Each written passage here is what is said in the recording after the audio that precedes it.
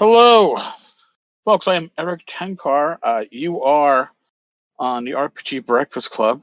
You might know me from the Tavern Chat podcast and the Tenkar's Tavern blog. Next. Hello, I'm Frank. Up until recently, I was a blogger and made RPG apps, and then I made the leap into indie publishing because why not? I had enough spare time, it seemed. Now I have none, in fact, minus. I'm just about to release my first big game, which is Hypertellurians, in 2 weeks, and that's very exciting. I don't know where I am. I don't know what I'm doing here. My name is Courtney, and I write the blog Hack and Slash, and I stream on Twitch as Agonarch Artist. You happen to leave out the fact that you're also pretty well published there, Courtney. Yeah, no, I'm enjoying it. I feel like it's going well. Good. Yeah, the response from my review of Irie, he said it was good. That's I know there was a tempest in a teapot there, but I'm still stoked about the fact that he was like, this is quality stuff. And it was well worth the praise, and that praise was well placed. If you're listening, you should go get a copy of Irie of the Dread Eye.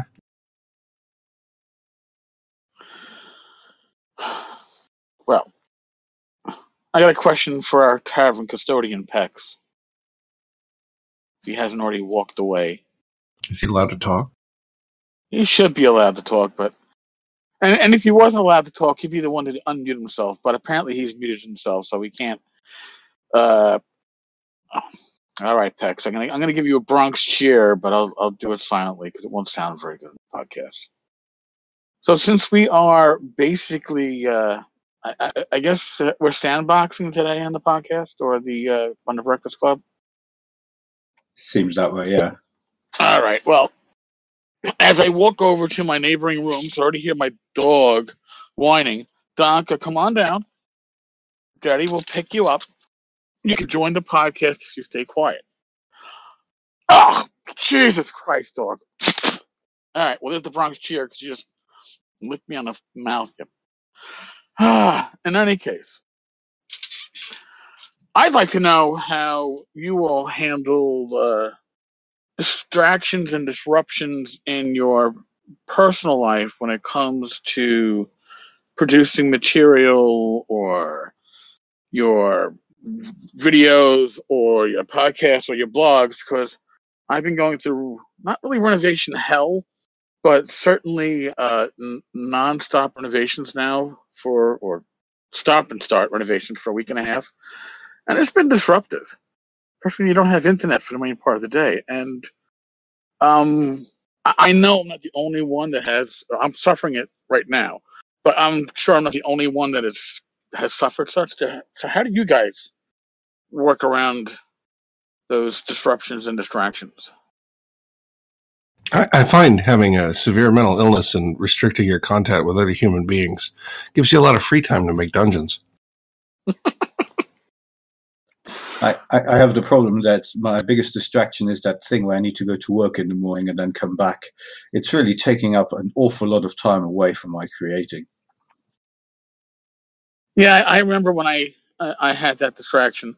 Regretfully, right now with us, it's renovations of 2 rooms, and when it comes to contractors, you can talk with them, but you don't start until suddenly they are ready to start with an opening in their schedule, and then as they're going on, things pop up that continue a delay. Like my contractor forgot to check on the flooring when he started the painting to see if it was special order or not. So what should have been started this weekend, and if it had, I don't know if I'd be here in this little podcast in the Breakfast Club, because there'd be pounding going on in the background as flooring was being installed. But since he forgot to check in his special order, that'll happen sometime later this week.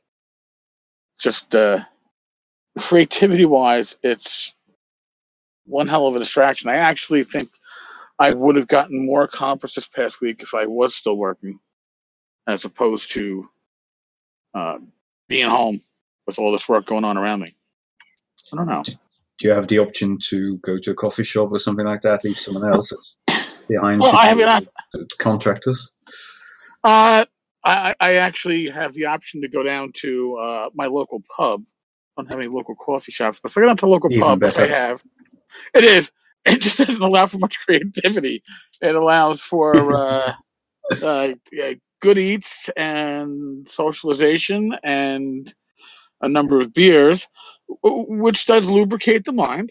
Don't get me Yeah, wrong. you're going to find more productive people at the coffee shop though, Oh, because yeah, they're drinking coffee. right. Yeah, it's caffeine. I could like just before we kicked off the show, I threw down a 5-hour energy to get the sleepies out of my head. Yeah, at the pub, people around you are drinking Guinness. It's a much different, relaxed atmosphere. To actually sort of answer your question a little bit, I've also find it almost impossible to properly deal with the distractions. So I've tried to focus on the other aspect of it, and that's when the creative juices do flow. Note it down, write it down, and when there's time, try and do as much as I can at that point, rather than try and just sort of distribute it and hope that I don't get distracted too much by one thing or another. I mean, as a general rule, I disdain secular activity anyway. Like, I don't want to be dealing with my landlord or some insurance bullshit. Oh yeah, I hate doing this, and I'll be honest with you. Although I love the final results after the work like this is done, and my contractor is a friend of my wife. My wife used to room with my contractor's sister in college, so it's a friend of the family. Love dealing with him. He's a great guy, but I hate the disruption of two rooms. Right now, my little home office room is stacked to the brim with boxes and other assorted crap because it had to go somewhere. And when you have two rooms being worked on, you really can't do a shuffle. You got to find other places. Have you considered a divorce and moving into a studio by yourself? I think that once this is done, I'll be happy with it. My wife will be thrilled. Rach, what was my son's bedroom is going to become her yoga room. So, and she doesn't realize it yet, but I'm going to put in a whole thing of cubicle shelving for more of my RPG books. She hasn't realized that yet, but you must have. I've realized when I had to condense down two rooms just how much crap I own and how many books I own, and going digital in the future is certainly. I like your secret plan to put RPG books in shelving that your wife is not aware of. Yeah, I'm gonna tell her. Oh, I'm gonna get more shelving than she can actually. And I know my wife can use a lot of shelving. I mean, she'll probably see it coming. I gotta tell you. She kind of. Yeah, no, I'm sure she can. And the yoga room in question, this house was built in like 1905, so it has a tin ceiling and has a Dutch shelf going around, and it has a I guess a hutch built into the one wall. So now that the painting is done, it looks top notch. And she already has plans for the Dutch shelf, and I'm like, I already know where I can put. I got a wall. I can put some shelving. Won't disrupt any of her yoga. But and in the end, I'm just gonna build it when she's at work, and then it'll be there. So, And as fascinating as your internal renovation plans are, people are asking about 5e in the chat, the dining rooms, the lethality of the game. I think that that 5e isn't very lethal because people don't like to have their characters die. Yeah, it's quite considering the investment in terms of fan art you get on all the actual plays that you're going to be appearing with your 5e characters. Yeah, you want them to last a little bit longer. Well, that's a carry on from Pathfinder, really. And 3, once you have to map out 20 levels of your character and you're planning it out, you don't want to have that investment unexpectedly end. The OSR, you can generate a new character in 10 minutes or less. Pathfinder, God forbid you try to generate a character beyond first level, it's going to take you a significant amount of time. And 5e too. It's true. I'm actually playing in a Pathfinder game this week. I hadn't played in a long time. I forgot how like you're pretty tough. Well, you're pretty tough, and it's not only that you're tough, but you're accumulating. Pathfinder to me has the built-in fault of the expected Christmas tree ornament deal. Yeah, how much you accumulate. I mean, like, there's a list of built-in flaws. Like, going back to it, it's like putting on pants that don't fit. You're like, or wearing bell bottoms. All right. Well, that's a reference to the 70s, I guess. But yeah. You know, and the thing is, what's amazing though about, you know, we're talking about 5e, we're talking about Pathfinder. What I find amazing is that Paizo is actually going to start producing content for 5e. Well, right? What choice do they have to stay active as a publishing house, right? Like Pathfinder 2 is not going to do super well. You think so? No. From what I've heard on the Pathfinder Paizo boards, the feedback on Pathfinder 2 has been very vocal and extremely mixed. Yeah, they're like that. Like, that's a hostile group of people. Though, you know, like I used to post over there a lot, and they're you have better, like, every sentence you type better make like a verifiable point. People like Pathfinder because they like rules. I think it appeals to lawyerly types. Makes sense. Yeah, I think that's very true.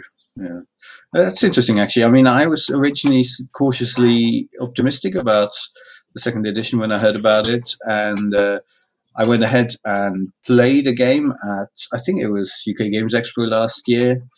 And by the time I actually got my hands on the character sheet and printed out 4 pages of character sheet, that enthusiasm waned quickly. I mean, you can put out a rule set in 4 pages. We did with Swords of Wizardry Light. If you need 4 pages with your character sheet alone, I mean, that is mind blowing.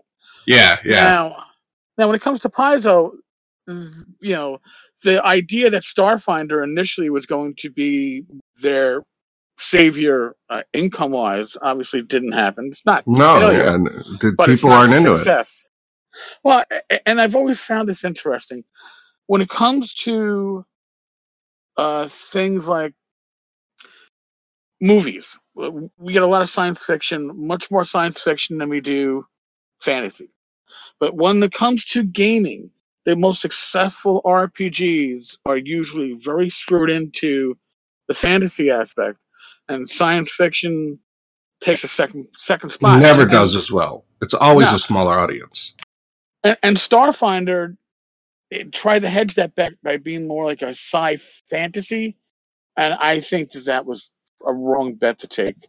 They should have gone, I think, more of a Star Warsy type of science fiction aspect than trying to do a crossover game. But they were trying to double up, not necessarily expand their audience, but double the income from their current audience doing it, and it didn't work. And I think that Pathfinder 2 is releasing earlier than planned because Starfinder didn't numbers. Yeah, right? Yeah. I heard that same thing. I feel that the problem they have is that people that like Pathfinder just want to play Pathfinder.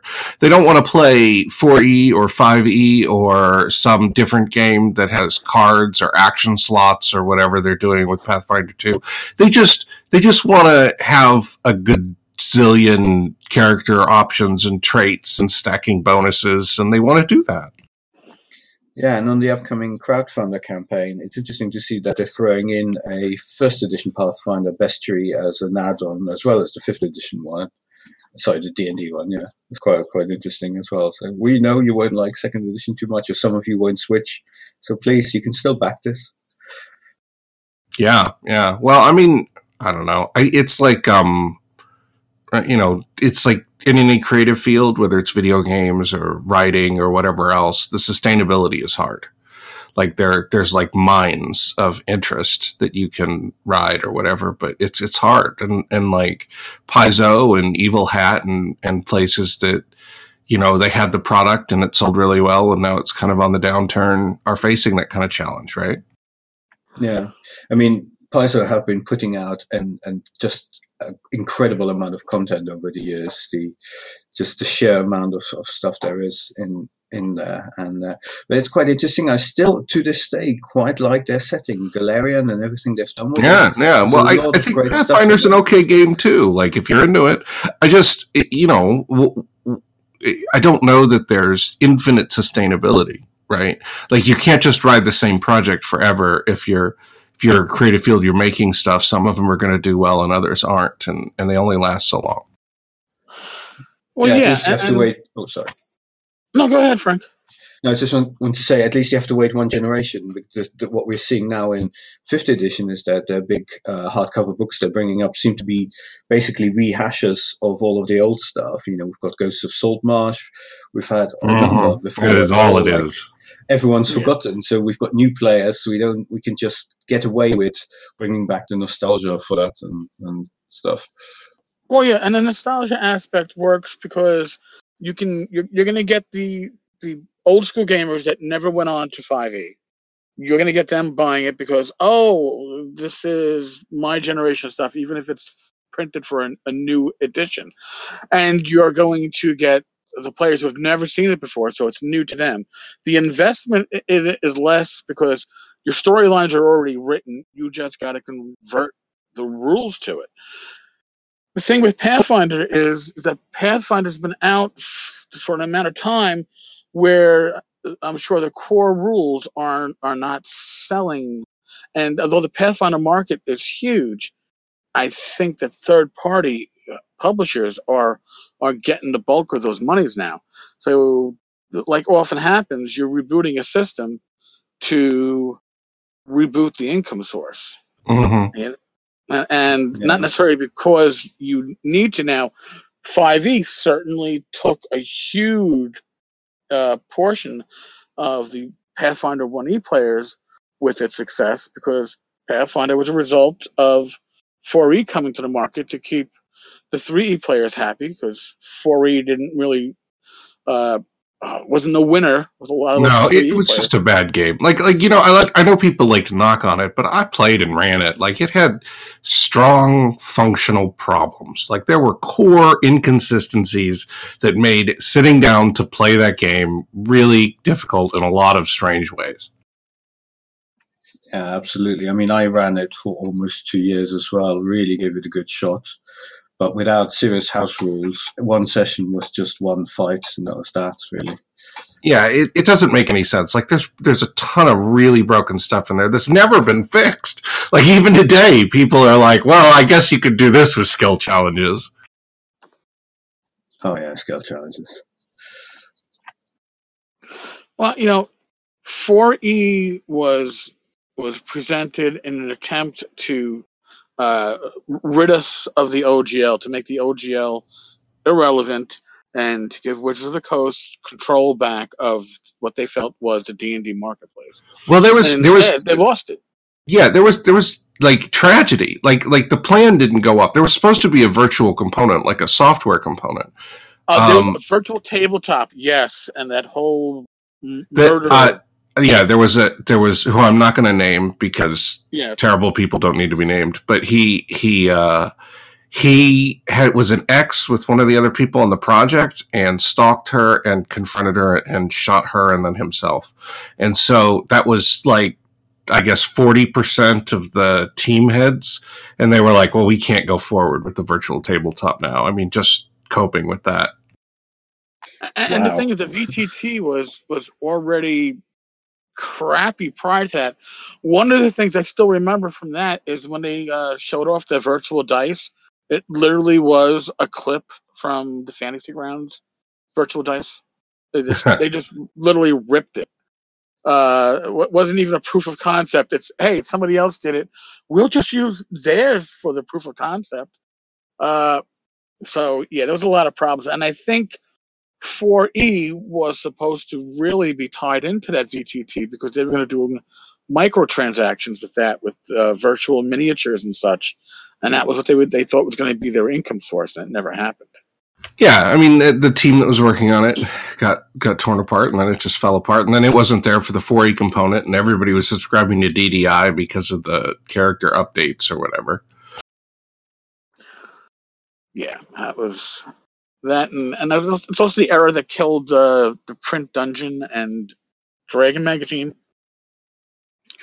and that was a damn shame to see those things. Well, I think that was lowering subscriber numbers. I mean, like, I think they were facing the same crisis everybody in the magazine industry faced, which was that nobody's reading magazines anymore, you know? Well, that, and they weren't even publishing those anymore. Paizo was publishing them under license. Yeah, so when Paizo broke off to do its own adventure path, there was nobody to continue. You know, Wizards of the Coast didn't want that responsibility back. They didn't want to have to put that. That's right. Print magazines, they are a hard, market to get into. I mean, what's the? I'm trying to think of the app that allows you to read almost every print magazine out there on your tablet. And why carry around Dead Tree if you don't have to? If you carry, the Chrome web browser, is that the? No, there's an actual subscription app that you can get that will allow you to, subscribe. It's like $6 a month, and you get an assortment of like. Yeah, I think I know the one you mean, but I can't think of the name right now. I can't either. My wife uses it constantly, so. Oh God, I can actually picture the graphic on the damn tablet. I can't remember what it's called. I should, because I'm the one that pays for the subscription. Jeez. I would consider it a feature that they haven't managed to insert their brand into your mind yet. Yeah, that's got to be some kind of failure on their end. Or maybe it's just a failure on my end. I'm never great with names anyway, so why would I care what an app is named, I guess? I think that you were talking about lethality in the game, which is what started that whole thing. I think that it doesn't, no matter what game you're playing, as you continue to play it, the party as an organism, not each individual, but it grows in strength, and it can be deterred a little. You can cut off like part of it by killing a dude or whatever, but in general, you become more and more resilient to that as play advances. It becomes more and more rare, right? Like any game tends towards away from a tendency to have your random dude die because of their success makes them stronger. Oh yeah, and as your hit points go up, obviously your survivability, and hopefully the players learn how each of them are and interact as a group so they can plan accordingly. A lot of times as your players get to know each other, their actions are much more coordinated and the party's much more successful. But again, if you're playing Labyrinth Lord and your 5th level character dies and your DM tells you roll a new 5th level character, you're probably up and running in 15 minutes. Whereas if you had to do that with Pathfinder, you could be, the dog is. You have to have, in Pathfinder, you can't just create a character, you have to have a plan. It's very much a thing where you're like, if I needed to take this 3 levels ago, this is a disaster. Yeah, and if you have to use a flowchart, you're not playing like 1st edition Gamma World. If you need a flowchart for how your game is going to go, that to me is an issue. That's not first edition. First edition Gamma World with the artifacts. Yeah, no, I know what you're talking about. Yeah. It was I've run it for quite a bit actually, and it has problems too. Like the character generation encompasses a large component of randomness. So some players are like, I can cast Wish every 5 minutes, and somebody else is like, I can make my finger glow. Yes. Some disparity there, right? You have to take some control in the character creation to make sure that you're being a little more equitable. Yeah. If you're doing a one-shot or whatever, it's fine, but it's hard to sustain a campaign where, it's like BMX Bandit and the Angel Summoner. Well, that and the whole constitution. Your hit points are based on your constitution. So if you have somebody with a low con, odds are they're going to be the first to die. It's not like leveling is going to change that all that much. Look, if we're talking about character generation, if you can't die during character generation, then the game's for pussies. Traveler. That was, oh man, I used to cut class to roll Traveler characters in the stairwell at my old high school. Isn't there a new box coming out for Traveler? Did I see Traveler that? 5e 5.1 is coming out, and I don't know if anybody listening has experience with Traveler 5. Traveler 5 is what was put out by the original game designer of Traveler, and it was a hot mess when it came out. It wasn't. I remember that. Like, it was like people were like, "What has anybody read this? Is there a proofreader?" Yeah. I mean, there were tables missing. There were rules missing. It was horrible. I have it somewhere on disc because I was a backer, and I think I spent 15 minutes when I got all excited looking at it and didn't get very far before I went, "This is a fucking hot mess." And now they're offering the 5.1 rules, and it's on Kickstarter. And the whole thing is pretty much you pay more to get your ID cards. If you want to be a second officer, it's going to cost you $90. I can't get into it, man. You're just asking for money for no value. Well, there's a base value of, like, I don't know, $30 for the PDF and $60 for the print plus PDF. But anything beyond that is you becoming a third officer, second officer, first officer. Right. With the ID cards, I guess, to go with it. I don't. I think most serious modern Traveler play is being done in Stars Without Number. I think that's got the largest like space Traveler style development game audience going, based on what I pick up from the. Yeah, and I would say that probably Mongoose Traveler 1 / was it Cerebus? Yeah, Seraph? yeah. Because I think Mongoose Traveler 2 again is an attempt to lock down that OGL. They put out Traveler, Mongoose Traveler First Edition under the OGL, and the OGL is great for the community, but it isn't always great for the publisher because it allows others to create content under your rules, and you're not making money off them. Yeah. Which again is why second edition came out, because now Mongoose has got that community thing up on Drive-Thru, just like the DMs Guild and other companies, so they get a share of the action for people that publish into their system, which is great for the publishers, man. You do nothing but rake in. Yeah, I mean, like, I've seen that, and I think it's kind of a terrible deal, right? Like the DMs Guild rates, it's like they're like, for no added benefit, give us complete control of your content, and let us give you less of a percentage than you can get if you did this individually. In exchange for, you get the stamp of, like, the little stamp. You get to use the little approved by Nintendo seal of approval. And a few names. Right, because you get to use certain closed IP or product or PI, product identity, whatever. You can write in. That's fair. That's fair. You do get access to their IP that you can use in your product. It's true. Right, but if you're serious about writing, let alone making your way and making profits off your work, you're taking a huge cut, because if before you were getting 65 to 70% of the cover price. It is. That is it. Yeah.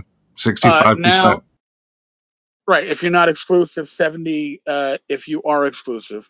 Correct. But now, if you're under one of these community programs, the publisher whose work you are building off of gets usually 20%. So now you're stuck with half. Yeah, I just saw how much lower it was, and it was like several orders of magnitude, and I was like, no. Now, if it were 3%, I would consider it, but it's something. It's like 20, 25, 30, something crazy usually, that they get. Yeah, and I think they can set their own percentage. I've actually spoken with another publisher that was looking to do such, but they don't their cut. They didn't want a huge cut, and I don't even know if DriveThru will allow a publisher to take a much smaller cut, because then it kind of throws the balance out with the other publishers. Yeah. BTR says, who wants to play and write in favor in any hour? Yeah, you can obviously tell my innate, I don't want to say disgust, but just complete dismissal of the value of their IP. I mean, I think all of us that are in this community are the kind of, we're in the position of Gary's, why let anybody else do any more of your imagining for you? Right? Like, we're not concerned about their intellectual property. We can come up with our own. I can, right. I can call it a Displacer Beast at my table. Like, nobody's going to come to my house and knock the books out of my hands. Yeah, I mean, the only thing about Faerun is that you're tapping into sort of a communally imagined and world that's been carried for a while. So I guess for those people who play in that world, that makes sense and gives them sort of a sense of belonging. But I mean, I'm exactly the same. I think I would die of boredom if I'd have to write about Faerun or anything like that. That said, back in the day, I used to love the articles in Dragon Magazine that there was the ecology bits, because they were quite fun. But that's a long time ago. Oh, they're good. Those are brilliant. I'm sorry. Yes, I agree. Yes, those were great. I didn't mean to interrupt, Frank. Those are some of my favorite articles from the old Dragon. There's continuous characters. Like, individual writers would create groups of people, and they would appear in the fiction over and over and over again. Yeah, I just feel like over time now, this world is so vast that it's had all of the edges grinded off, and it's just too bland for me, and certainly for the people at my table. Well, and I didn't mean to be so negative, but some of it is my appealing. Like, I love Ed Greenwood, but his campaign writing tends to be super railroady. You know, he's the kind of person who's like, a ghost makes them go on the adventure because if they don't, they have to.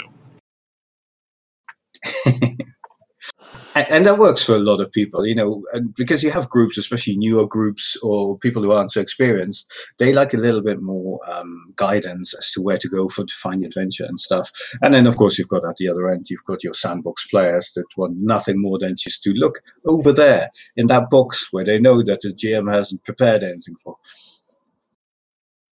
Well, you know, and part of the problem with using a setting like the Forgotten Realms is that there's so much history written into it, and God forbid you have a player at your table who actually is one of those, like, you know, fictitious history historians who now you strayed off of the path and you've gone in a different direction, and they correct you. I had that happen way back when I ran that for second edition, and I was like, really? I mean, if that's the case, you want to run the sessions? I'll sit back and I'll be a player. I never had that problem with Greyhawk, because Greyhawk was usually so lightly written. Well, Janelle that first book was so good that she did. Really fantastic. Which book was that? The Greyhawk one that had like the pages of like plot threads, just with the activities. Okay. I think that must have passed me by. That's quite old now. But just going back to Eric's point there about the giant history of the world, that is something that is quite intimidating as well to GM. It certainly is to me, and part of the reason why I've never played Star Wars, because I know some of the people I game with know the Star Wars expanded world like their back pocket, and I would not be able to sort of answer their questions. And the same is true also with Faerun and Forgotten Realms. There's, I know a fair amount about it. Those are the words. That's the order. But still, I don't know all the intricacies. I haven't read all of the books, and so it's just a little bit too much to know if you really want to lean into that side of it. Yeah, that's why I prefer settings that are a little looser, or at least where you can find all the information in one spot.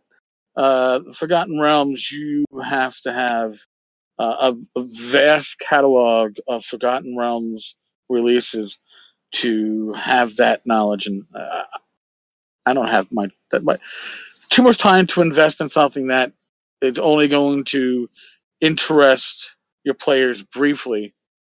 I don't need that.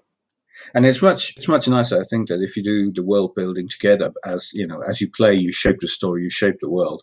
It's more satisfying in the long term, I think. Yeah, I mean, I like the second edition gray box for Forgotten Realms. It had just enough information on everything so you could, detail it out a bit yourself. It had some decent hooks for adventure ideas. Once the third edition book came out, the third edition book is a beautiful book physically, but too much, more than I needed, especially for a setting that was already, I guess, established. And I guess third edition had to retcon it again, just like I guess the gray box. I don't know. Settings are a difficult thing for me.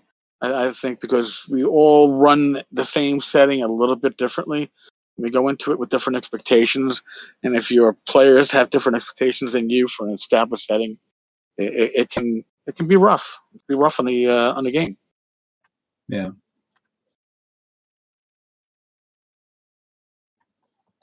So between Courtney and you, what sort of settings do you play in most? That's a good question. When I've run stuff for Swords and Wizardry, it was Lost Lands, which is the Frog God setting, because I've been running some Frog God pieces, but it was very localized. I didn't have to worry about the larger setting. It was just the local areas. And when I came back to gaming as a GM, I hadn't GM'd in about 10 years, and then I started running games on VTTs. I came back with Rob Conley's Black Marsh. And to me, that was the perfect setting to come back with, just large enough, just detailed enough, but not overwhelming. It's about 32 pages. Really, what more do you need to run a sandbox? Yeah, earlier I was said something about a Janelle Jacquet's book. I must have imagined it or been part of a different universe, because I just checked the bibliography and it's not her. She wasn't the author. So I apologize for that. That's okay. Janelle was very prolific. When I just imagined it, I guess. But her work is great. I was thinking about the Greenwood second guide in the box set for Forgotten Realms, where he has the list of events that happen, and they've starred some of them for future development. That was very useful very early, but then later on, as it got more railroady. Yeah, and you know what? And railroady, I personally, I think as your game systems get more detailed, it is more likely that published adventures are going to get more railroady, because all these rules are spelled out that you have to make sure your adventure complies with. I think that early adventures were, in general, a bit more loosey-goosey, because the rules were more loosey-goosey. You didn't have as many things to find. Yeah, I just want to say, Laramie, it's not that. I just have a bad memory, I think, is really what we're dealing with here. I think that's a community of people that just want to not feel like they have bad memories. I mean, that's exactly the thing that a time agent would say, though. Yeah. So this isn't Man in the High Castle, then, right? It's super paranoid, guys. Just because you're paranoid doesn't mean they aren't watching. That's right. Although I will say, something like Man in the High Castle, if you had a concept like that stacked on top of a setting like Forgotten Realms or Greyhawk, the opportunities would abound to really mess with your players. Well, that's the Elder Scrolls series. I don't know what you guys know about the lore in the Elder Scrolls series, but like the whole thing is a dream, and every time a game happens, there's a dragon break where there's a bunch of different realities that all occur and are all true at the same time. I had no idea, and I've been playing that. Oh my god! Since like some of the deep lore is crazy town. There's a couple. Kirk McBride wrote several additional books, like non game related, like literary works about the universe and the different phases of its development of the Elder Scrolls, and it's some surreal psychedelic stuff. It's really out there. I was not aware of that either, and I've played pretty much all of them, certainly since Morrowind. Yeah. Well, and the games are focused around the major things, right? Like the loss of the towers and the Thalmor, like the Thalmor trying to destroy the world, and like different areas on the planet are like the other continents. One of them's in the past and one of them's in the future. Like if you were to sail to the other continent, it's supposed to be Tamriel in the future. And if you go back the other way, it's supposed to be in the past. It's very interesting if you're into that kind of stuff. I'm not making this up. You could go Google the Elder Scrolls Wiki. It's very interesting. I always found sort of the Elder Scrolls lore a little sort of background dressing in a way, and it never sort of spoke to me so much. But after hearing that's the whole stuff in a whole new light. Yeah, I'm realizing to myself that I must have played the first Elder Scrolls game. What was back in Arena? 90. Daggerfall? Was it 94, 95? Arena was more a traditional style where you had an adventure, but Daggerfall was their first randomly generated one, and it was a hot mess, but it was a lot of fun. I remember me and my brother playing it, and we would take an elf that had like an aversion or a terror of elves, and then we would run in front of a mirror and then pretend to be scared. It was a lot of fun. Nice. See, that sounds like a setting that would fit very well into, D&D or the OSR. Yeah, well, it's his, I think, D&D system, right? His game. It comes from McBride's experiences with early D&D, Palladium-ish. Oh, that explains a lot right there. Yeah. I mean, I like Palladium fantasy, but not for the rules. I like it for the setting. I mean, like, Palladium, huh? Talking about hot messes, but the setting material with Palladium is even if it's over the top, it's certainly enjoyable. It's just that there hasn't been the core default system is horribly broken, in my opinion. So. But I guess Palladium Fantasy itself was pretty much a hack of earlier D&D. Yeah, it's Simbada's game. Like, I'm not trying to knock.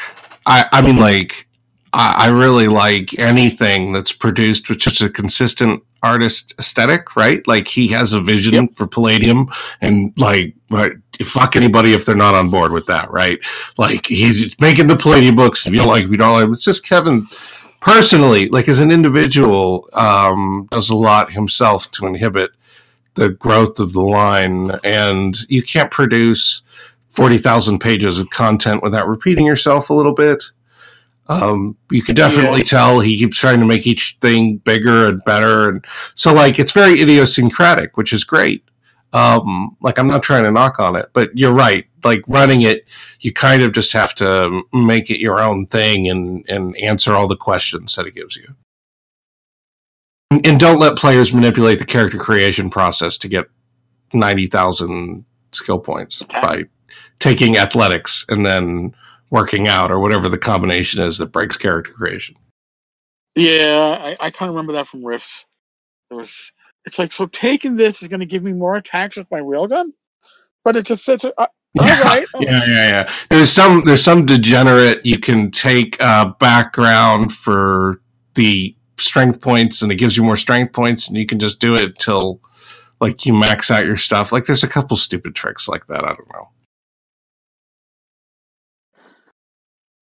Yeah, I never ran Rifts. I played in the Rifts campaign for, I don't know, good 2.5 years, because the one Gen Con we went to is where we found the Rifts books and got to talk with Kevin Simbita and Kevin Long, and I got my book signed. It was great.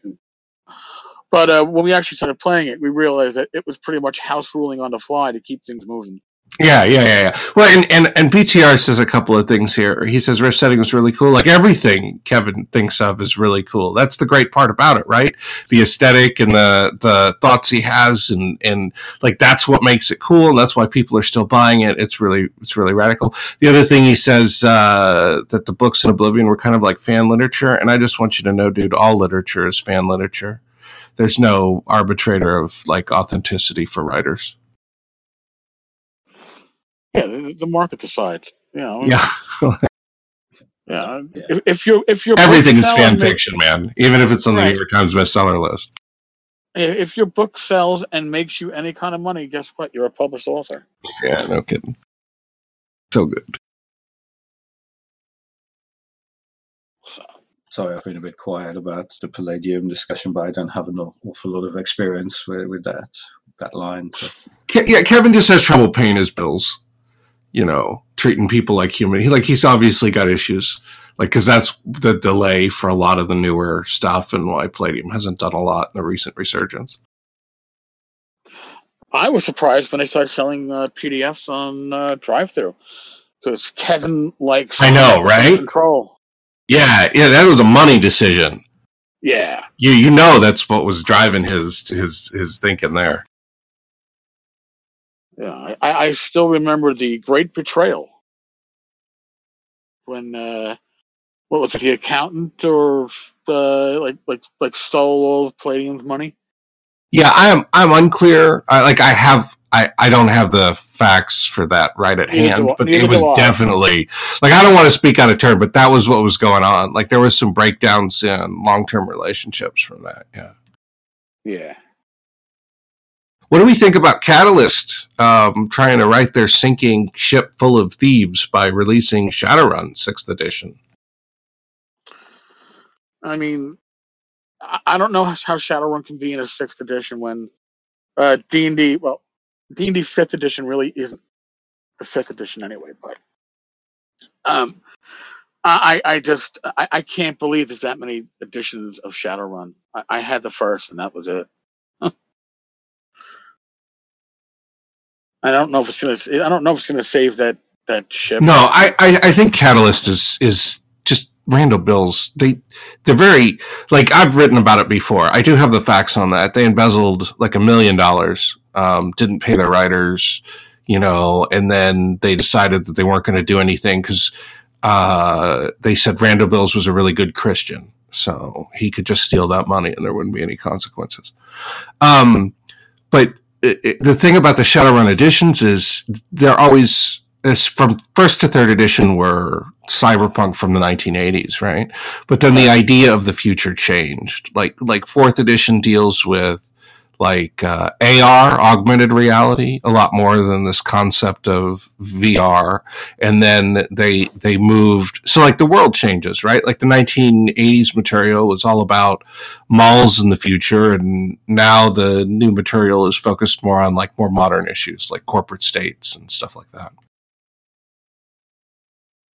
it reminds me a little bit of products or ideas becoming, or sort of staying futuristic by putting 2000 after the name back in the 70s or the 80s, when that seemed a very long time away.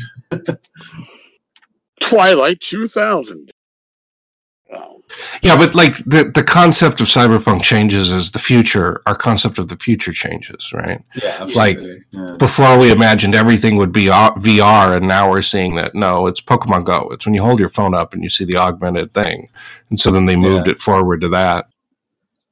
I mean, that's something that annoys me about all sorts of contemporary sci-fi at the moment. You watch like an imagination of the future where you have spaceships and whatnots, and they have giant buttons, or they have blinking this and that, so many so many controls, and then you look at us now. Just look at our phones. The fewer buttons, the slicker, the cleaner, or always those green the green screens coming back from the Hercules monitors of back in the day, and and all the noise and the interruptions. I mean, look at our Skype conversations now. It's like, come on, get the program. Yeah, I mean, that was that was the thing that in 5th edition is that you could do the Matrix stuff wirelessly now, because like all the older books, back in the day or whatever, all the computer stuff was wired, and now, everything's wireless. So they're like, oh, that's happening in 2075 too. That's exactly what's going on there. Wireless technology. Look at Traveler 1st edition from Game Designer Workshop. How big were those computers and those spaceships? Pretty much all computer with a little living space. Old science fiction is so great. Like Lensman, I think they travel across the universe using a 32-piston diesel engine. Like the old science fiction stuff is so good. Nice. Yeah, I mean that's nice. That's quaint and interesting, and it's got its own charm and everything. But when you see sort of modern sci-fi things that's created now, and even then the sort of the technology that they pick there from the future is like worse than the technology we have now. I mean, video games are really bad for that too. Anymore, like if I see another interface in a sort of sci-fi game that's all just rectangles but with the edges sheared off. It's like, oh my god, is that really all you can think of?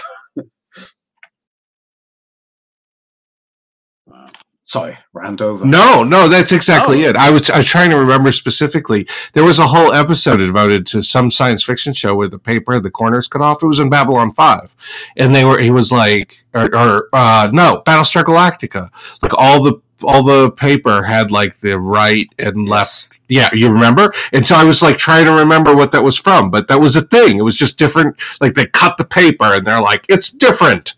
Like who cuts a paper that way, right? It's sci-fi. But it's the future. Yeah.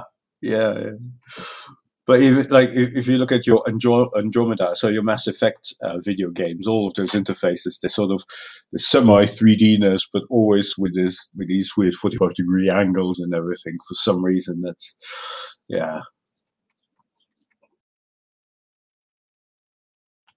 I think in many ways, then it is easier to go back to the quaintness. And I mean, if you look at Space Odyssey, all of the monitors and that are these ginormous CRT monitors and stuff, and you can accept that because it's just we know that was done a long time ago. Reality's just terrible. Like I wrote I never published, but I've written a space game before and done a lot of research for it. And the real fact is that the most deadly weapon you can have is a rock. Like if you can travel through space at a distance that's relative, then there's nothing more deadly than a rock that you just sort of push at somebody else's planet.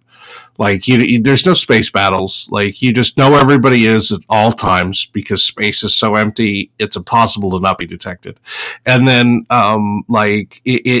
interacting in direct combat with anybody is just absurd because it's so much easier to get an asteroid up to near relativistic speeds right outside their solar system and blow up anything in it. You could do that with a rocket. You don't need like special science fiction. Constant acceleration is pretty awesome. Yeah. Considering interstellar speeds. you don't lose any momentum. If you get it up to a certain point, unless it gets into gravity well, that's it. It's just going to keep going at that momentum. Yeah, and your idea is that you're pointing it at the gravity well it's going to hit. And it's not expensive to do. Rocks are super common. So the idea of a space game is that unless it's got to be fantasy.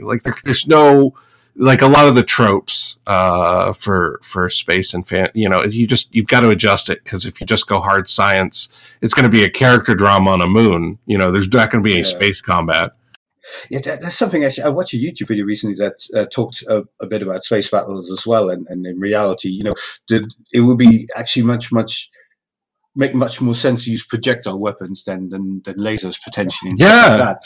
And the scary thing, imagine you had someone who shot a bunch of projectiles, like hundreds of projectiles, like a semi-automatic or whatever, into space, and they'll just keep going forever. And yes, the chances of them ever hitting anything is infinitesimal.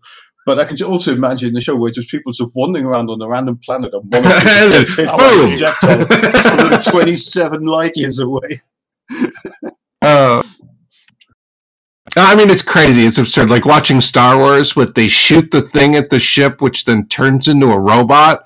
I'm like, in every single case, it's better just to have the projectile damage than a theoretical robot attacking somebody's ship.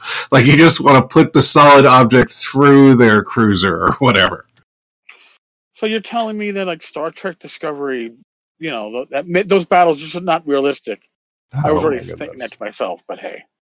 Yeah, that's the thing. Why would you ever be so close to anyone in space? I mean, there's absolutely no reason. Yeah. So you gotta suspend all that disbelief and just be like, we're gonna have World War II style space battles. This is what we're doing. Yeah. And this is also why I'm such a big fan of the sort of retro sci-fi aesthetic, because we knew that they didn't really know what they were doing back then, so it's easier to get along with it. So, I think there's been the science behind it all, and the budgets, some of it married with budgets. Honor Harrington. I think the idea behind Honor Harrington is the sci-fi version, Bayan's sci-fi version of Horatio Hornblower. I think the fan of the sort of type of military-ish hard sci-fi has always been there. I think it's just now that they have a genre for them. You know what I'm saying? It was around when it was Horatio Hornblower and they were obsessing about space is essentially a naval story, right? Yeah, I mean, fewer storms, I guess, or very different types. 3-dimensional, but yeah. So I think that audience for that type of tale has always been there, and I think it's different than fantasy in that aspect, right? Like space stories about exploring a sea, in that sense, and fantasies are about delving into the interior of a land and I guess your own psychology generally. That's the irony of it all. You go into something as incredibly vast as space, and your stories become much, much smaller and much more looking into the small people. You're on the ship for 90 years if you're trying to get somewhere. Random. Sorry, I had no idea where I was going with that. Actually, one thing I wanted to say. No, I appreciate it. I was working real hard to kill the conversation myself. I just there's when you're dealing with sci-fi, it tends to be more about futuristic representations of current social issues, whereas you're dealing with fantasy, it tends to be more about psychological ones. I mean, thematically, when you use those as forms of fiction, that tends to be what they examine. Yeah, it's true. I think there's actually very. Sorry. Well, I mean, that's my job, right, Eric? No. But you're right. There's a lot of things I haven't thought about that would probably occur to you real fast in a conflict situation.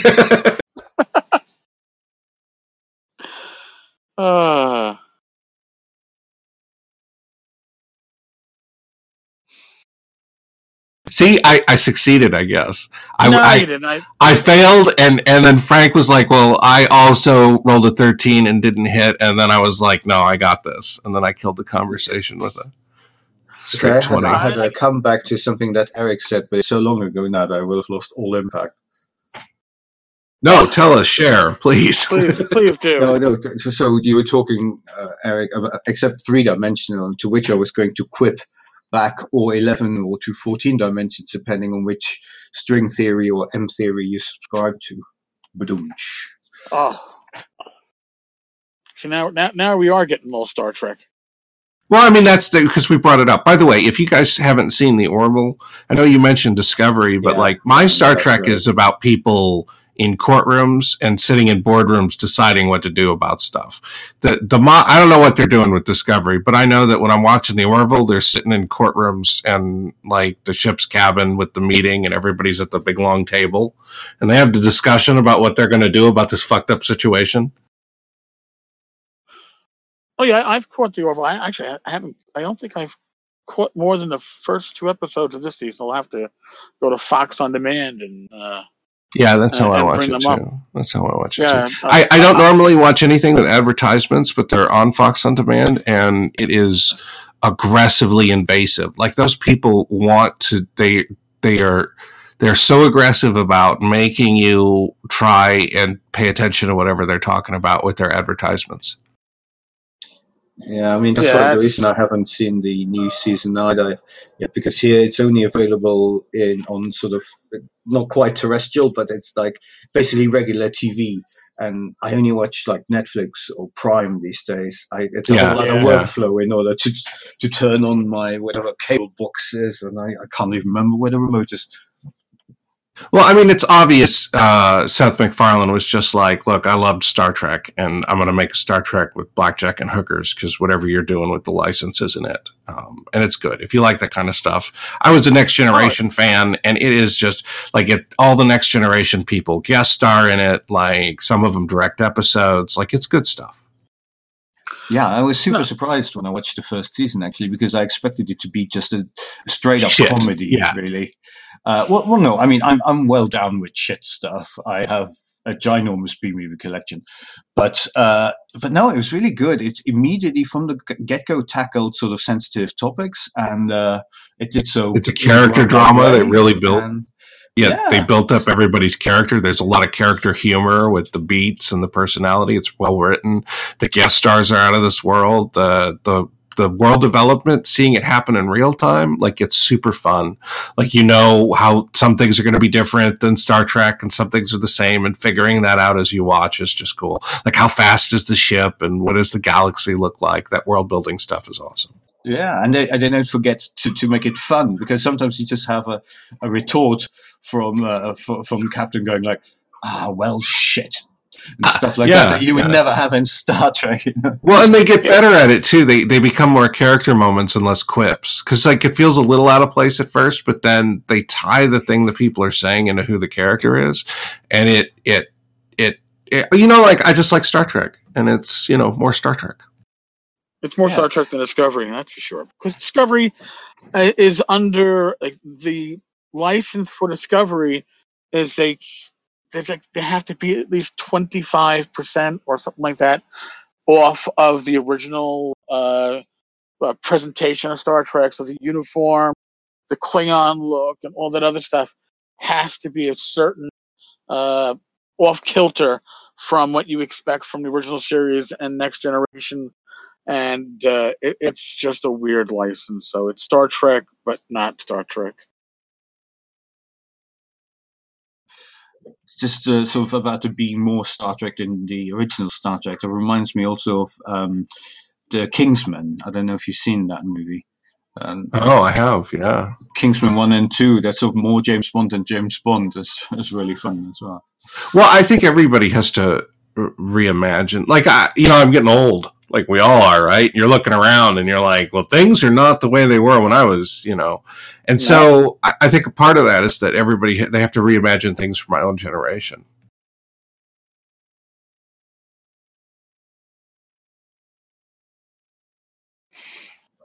because the themes, the relevancy is like, it's just different. It's like, if you tried to publish the original 80s Shadowrun now to kids, they wouldn't even understand why anything in the game was the way. Like, why are there malls?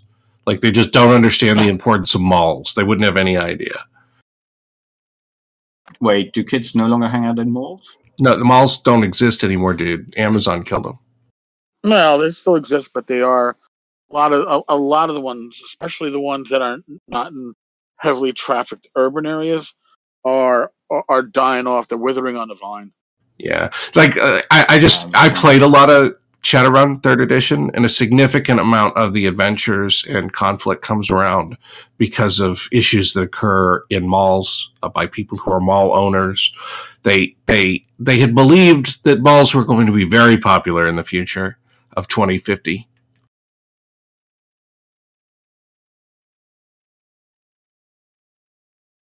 It's interesting. Malls, like here in Berlin, there's a lot of quite big malls, but I don't really go into them that much because they don't, like, you never discover that one really crazy weird shop in them. Like, I mean, there's one mall here which has a Games Workshop in them, so that's cool. And another one, and actually the same one, it's got a comic store in them. But that's almost, like, most of the time it's just brand clothing.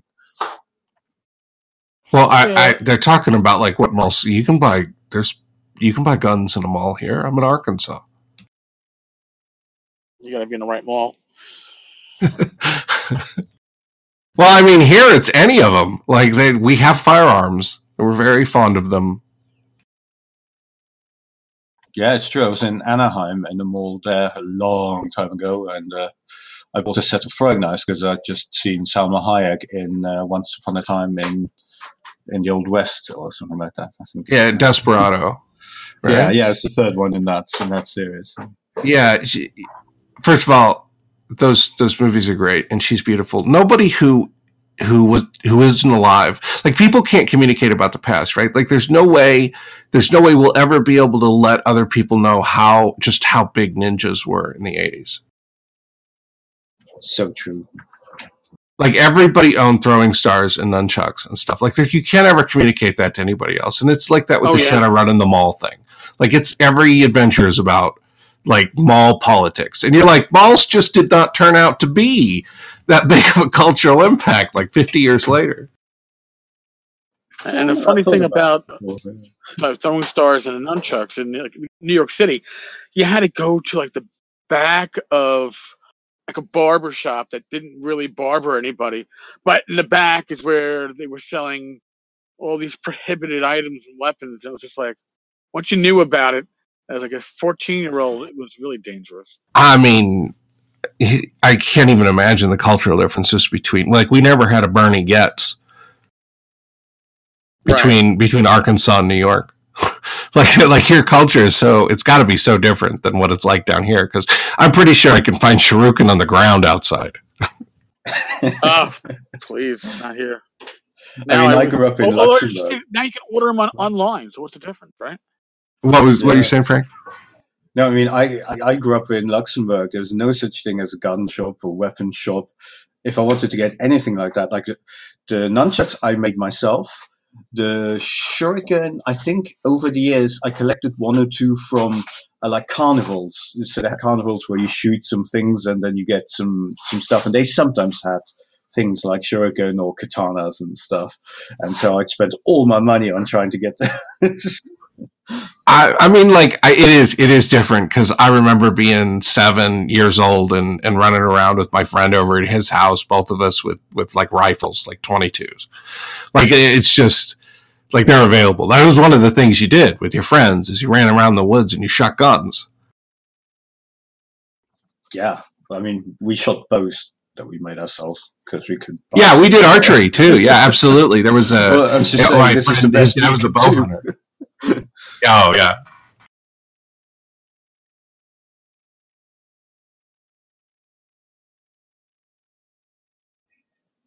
Nunchucks being illegal is kind of weird as well, because there are 2 sticks with a chain, or in some cases just a. That just happened in New York, though, right? Didn't they legalize nunchucks or something?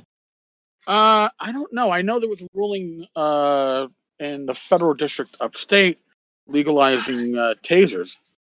I was surprised by that. But I don't know about nunchucks.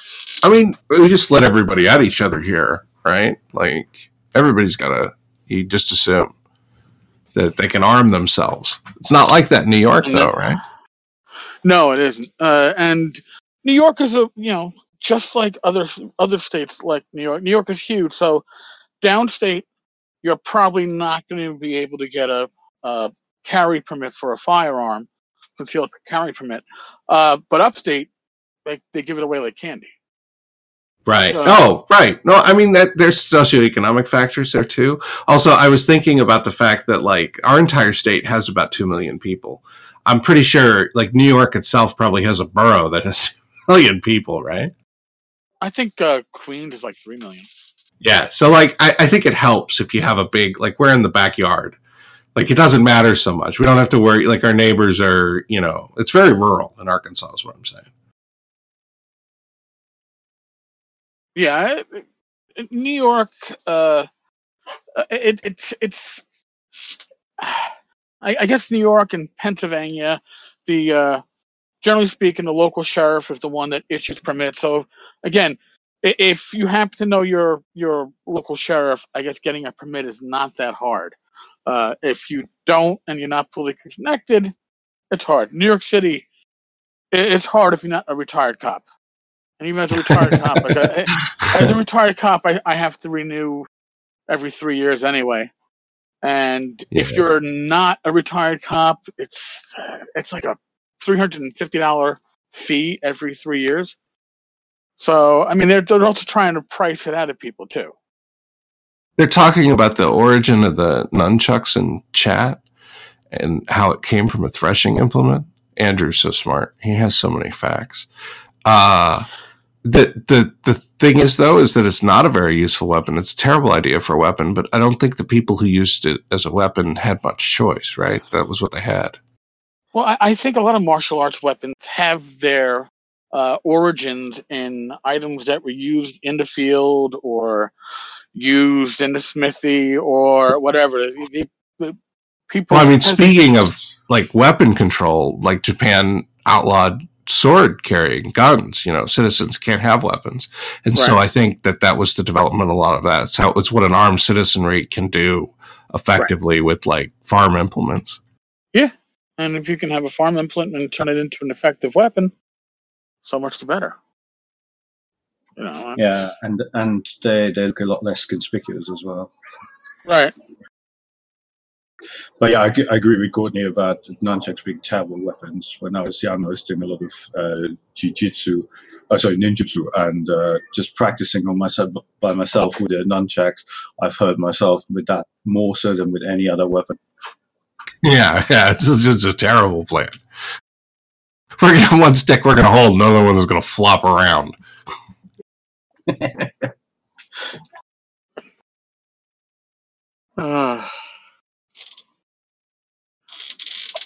They just can't know if they weren't here, like how big ninjas were. I mean, like I didn't go to school. There wasn't a day where there weren't conversations for like a whole year, like all of 1982 was just, nobody was talking about anything else but ninjas every day. Well, and part of that reason, at least in New York City, is the 4:30 movie on Channel 7 was either a Godzilla or some other Japanese monster movie, or it was a kung fu movie. Pretty much guaranteed. So that was Monday through Friday. You had these movies being played constantly. If you're a kid coming home from school, as you're doing your homework, waiting for dinner, there you are watching some Bruce Lee movie or something that's even worse than a Bruce Lee movie, where everybody's using nunchucks and... No, you're saying Bruce Lee. I mean, they made 7 American Ninjas, dude. Yeah, American Ninja 1 to 4 classics. It was, it's big stuff, right? Like those played all the time. I remember those being on a lot. I didn't know that there were 5 to 7 though. Now I'm gonna have to find them. I think they kept making them. Like, not if you can get a profit off something. Like, I'm sure as soon as it goes into, like, somebody will start releasing new ones as soon as it enters the public domain. just with this slight detour because they're talking about tactical shovels in the chat, which is just fantastic. In a game of mine, just to bring it, I'm sorry to bring it back onto RPG. That's purely incidental. But they had like a vehicle which was I'm trying to remember the name, but it was like it was a dwarven assault and trade vehicle or something like that. It had a name. There was an acronym like that, but it was basically trade and assault vehicle. Yeah. It's like a tactical shovel.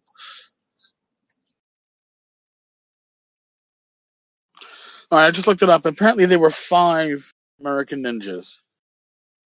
They didn't make a 6 and a 7? No, the last one was 93. American Ninja 1 through 4 actually used regular numbers, 1 through 4. American Ninja 5 was Roman 5. 2 was Ninja. 2 was a bold move to change the numbering once you've reached your 5th movie. Very funny. American Ninja 2, The Confrontation, 1987. American Ninja 3, Blood Hunt, 1989. Now, so we have to cash in real fast. American Ninja 4, The Annihilation, 1990. And then American Ninja, Roman numeral 5, 93. No subtitle on that one. Oh, and then apparently there was Lethal Ninja in 92 and American Samurai in 92. They were not technically sequels. Yeah. So. I like that tactical shovel. That looks, and it looks like it has a bottle opener built into it too, so that's even better. There you are. You're out there working in the field. You need to pop open your beer, break out the shovel.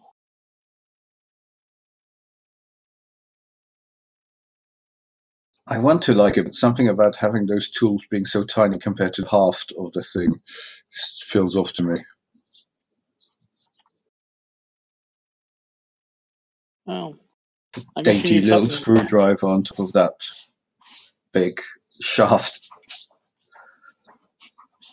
Oh yeah, there you go again, Frank. Dissing something because of his aesthetics. Yeah, but you know, I don't have any call for a tactical shovel in my life, guys. No, you know what? I don't either, but it's still something that, in the back of my mind, I'm like, well, that would be perfect to throw in my trunk with my my Go kit. If New York City full of zombies, I can take out have my tactical shovel in my trunk ready to go. You're not wrong. Along with my, Nassau, thin silver plastic blankets and a water filter. Come on. Now you've got me thinking. And it's a bottle opener. I'm sorry, the bottle opener itself is just so damn important. What's a safety hammer compared to a regular hammer? Good question. Does it mean that you can't hit your finger? Because I'd love that because I hate hammering. I mean, just looking at it, I still feel that there's enormous finger hitting potential built in there. Yeah, I do too. But and it looks like actually it might be good for gardening too. That shovel looks pretty sharp in my front yard. What do you need the hex driver for? Like what wilderness event is you're like, oh man, I wish I had a 1/4-inch hex driver right now. Well, you got to repair your car. Come on, everybody knows. But no, do you not have like a jack in your car? Listen, you might be wandering the woods, come across. This is unlikely. This story is already very unlikely. I find myself outside and in the woods. There's a very low chance of this happening. Even in Arkansas. It includes an axe, hex driver, serrated knife, wire cutter, hoe, harpoon. A harpoon, awesome. For all your harpooning.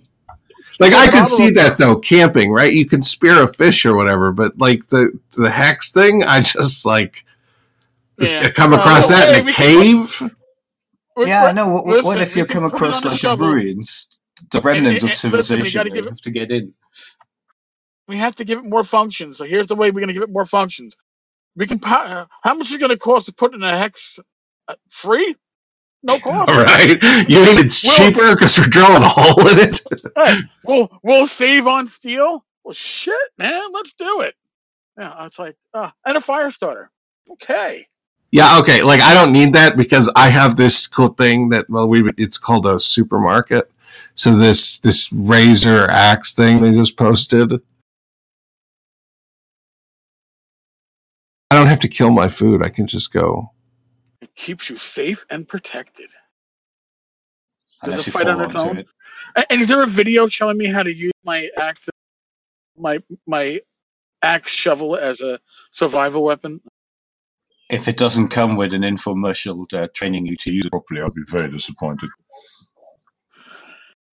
Yeah, and hold on a second. The bottle opener that I'm seeing on the last picture on the Amazon page is not the one that I'm seeing on the blade, which is definitely a bottle. I guess it would be awkward to use that bottle opener on the shovel's actual blade, but still, I don't know.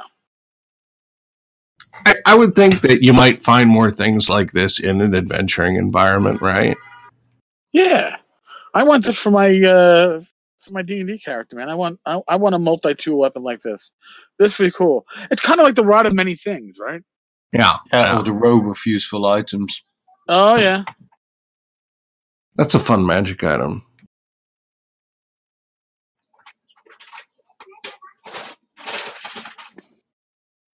Very cool.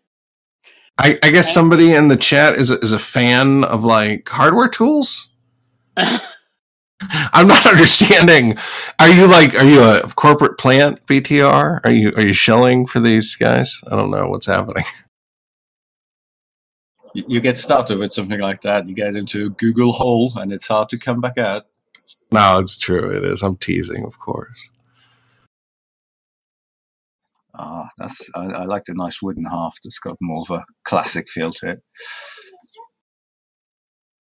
Well, like one of the great things about now is that every field has its own, like we're talking about gaming here. I mean, ostensibly, obviously we're not talking about gaming, we're talking about gardening tools, but like all communities, they have like, we're looking at these tools in there. I follow artisan videos and there's like a whole community. People are like, I craft artisan hand tools and like, it's its own thing. Everything is its own thing now, right? They've got their own communities. They talk, whatever you're into.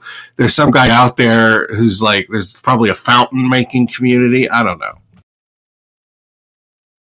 Well, there's got to be. Pex wants everybody to know that it's time for you to hear about all of my awesome stuff. I have also just thought of a new awesome stuff, and that's the Peace Hammer. Just to the Peace Hammer. What's that? Well, I don't know yet, but I figure that the name is the important thing. The rest I can figure out later. But because of the question and the thing about there being a Warhammer, it's like, so it just stands to reason that it's Peace Hammer. What's that railgun for? Peace. Yeah, don't make me bring out a Peace Hammer. So normally we do product promotion in the reverse order. We do introductions. So I'm going to go first. There you go. I'm aggressive about this because I love promoting my products, as members of the 10 Car Tavern Discord may know. My name is Courtney Campbell. I write the blog Hack and Slash. I have a Patreon. I also stream on Twitch as Eganarch Artist. I recently had a module published, Eyrie of the Dread Eye, by there's no lotion, Pex. I recently had a novel published by Autark called Eyrie of the Dread Eye. It's been exceedingly well reviewed. And when you buy it, it makes petty people angry. So be sure you do that. And I've got a book coming out soon from Lamentations of the Flame Princess. Soon, I hear from my publisher, is a few months. And it is called In a Deadly Fashion. And it takes place in the 17th century Seville. And it's a mystery about a clothier whose customers all appear to be dying from his cursed clothing. And so be sure and check that out when it comes out. We'll also be streaming for the first time me playing Perdition, which is the clone of Dungeons & Dragons I wrote, this Tuesday on Twitch at 5 p.m. Central Time. That's -6 GMT, 5 p.m. And it'll be a really good time. My clone is third wave, idiosyncratic. It communicates the setting through the structure and the rules. And also, I've been running games for a long time, so it should be really entertaining. We've got a bunch of entertaining people. And so if you're looking to watch me run some D&D, which I know there are some people who are, come check that out. And I'm going to stop talking now. I'm going to post some links in chat. That was a really good pitch, and that's super hard to follow. Just give it a moment to let that sink in, I think. Oh man, he's prepared. He's had those prepared in advance. Shit, I didn't think of that. No, it's cool, man. It's cool. This is my job. Like, you have a day job. This is what I do for a living, and you can't do it if you don't love your, so you got to self-promote, right? That's how you got to succeed. And so all you out there that want to see me succeed, you make sure you check out my Patreon, check out my storefront, see if there's something new there. I tell you, people love it. Everything I write gets like 5 stars, 4.5 stars, 5 stars. So check it out. I don't have any complaints. And his voice gets smoother as he continues. I still don't know what I'm doing here. Awesome. Okay, well, I'm Frank. As I mentioned in the introduction, I can be found on motocross.com, where I used to do a lot of blogging, or a fair amount of blogging. I haven't been doing quite so much in the last few months because I've been deep in the layout hells for a very long time. That is now finished, and the flagship product is a game called Hypertolerance. If you want to hear a bit about it, there's I was going to say Riverside, but I meant Tavernside. Fireside Tavern chat with Eric from a little while back, where I talked about it. But its tagline is science, fantasy, adventure, role play in the future of old. So it is very much like a Swords and Planet type, or Swords and Sandals meets Raypunk type game, which we invented, well, my game group and I, because we wanted to play a whole bunch of various modules that I've got on my shelves that all have nothing to do with one another, come in varying settings, and we looked for a way to string those all together. The idea came, but then the rule system took a bit longer, so we didn't really know what we could do, what we could really use to make that seamless. So I decided to create one in the end.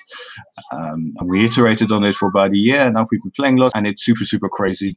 You can play like loads of random critters in it, and it's very compatible with OSR and D&D and stuff like that. You can just pick up modules pretty much from anything like that and convert them on the fly. It's also very, very lazy GMs. From the GM side of things, there's very little to do, and it's very player facing.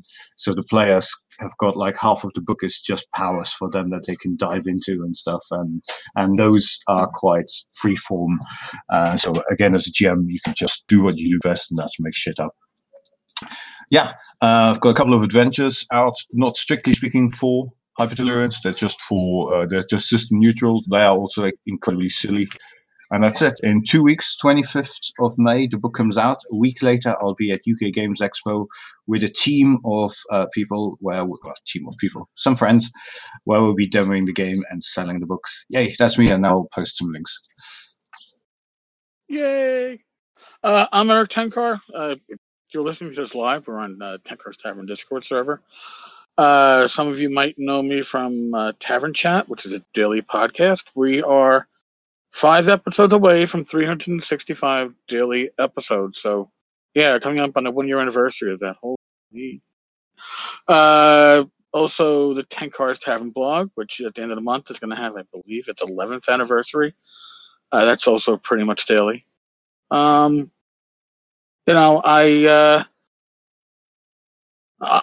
guess, I don't produce much in the way of content at the moment because way too busy doing this other community stuff. So join us here on Discord.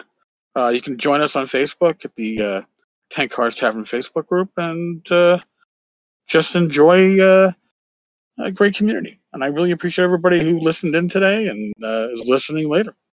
Thank you. Is this where we hand it to Pex? Pex desperately wants you to mention the Discord, the 10 Car Tavern Patreon. Oh, the 10 Car. Okay, yes. We also have a Patreon at patreon.com/10 Cars and you can support whether it's the podcast, the blog, the Discord server. You basically are going to be supporting it all. We have plans coming up for all things tavern related. And Pex is certainly a driving force behind that. And you don't have to hurt me now, Pex. Or maybe you do, but so much stuff going on, so many balls in the air. I can't give you dates on anything just yet, but good plans are certainly in the works. And no peace hammer, dude. No peace hammer. All right, now we shall unmute the audience for live Q&A. Dun, dun, dun. I mean, I'm sure people would give you money if they knew where to put it. Just saying. I tend to. I get so focused on the other stuff that yeah.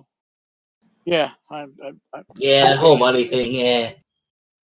Pex, if you wield the peace hammer, make sure you wield it correctly for when you're dealing with armored opponents. Spike first. So noted. Again, useful daily knowledge. So yes, if you have questions, feel free to ask away. If you are uncomfortable talking, you may type your question, and one of us will answer it. I encounter at least 0 armored people every week.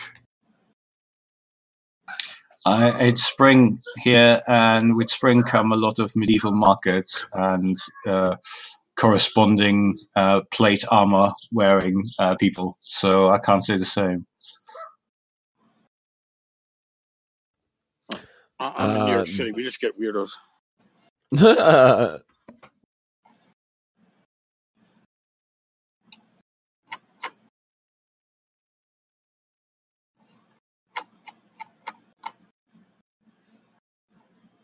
I just want to pay rent, Pex. I don't know what this Make It Rain thing is all about. Yeah, if it rains money, then everybody else can pick it up too. Something wrong with that. Not if you're protecting it with the peace hammer. I created something there, didn't I? Yes. It's going to be a thing now. It's okay. It's Creative Commons license. We'll be fine. There you go. Pay royalties now? Damn.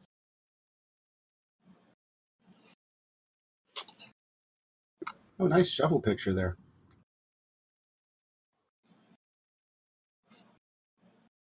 That's a tactical shovel for you. Thank you. Well, here's a question for Tinkar. So, yes. When are we going to get together and work on that new website we talked about a while ago?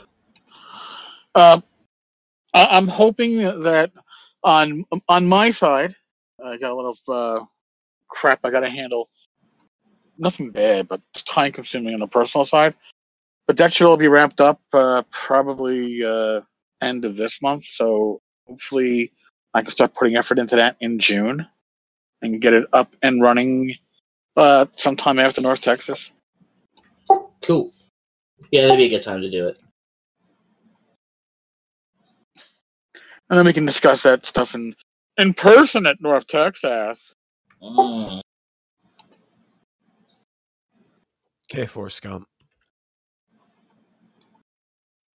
So we have a question in the chat, which is where to source Pride and Prejudice, Sense and Sensibility style 18th century dialogue for aristocratic nobles in a fantasy world.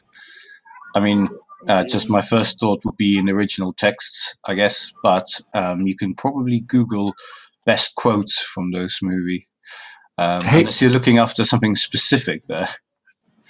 Hey, Three Orcs, I've got your, I'm done with the Inn of the Welcome Wench. I just have to scan it in. It's coming the next day or two. Excellent. Thank you. Yeah, well, no, I'm excited about it too. Do you have anything you'd like me to do next? That's my question. What building? What?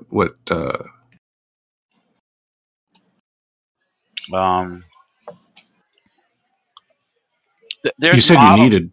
Yeah, there's models out there, real models, where they and also 3D models. If you Google this kind of stuff, you'll find a whole bunch of websites that provide 3D models in a digital space and real models, like for miniature models of a lot of different kind of farmhouses and a lot of different kind of medieval village buildings.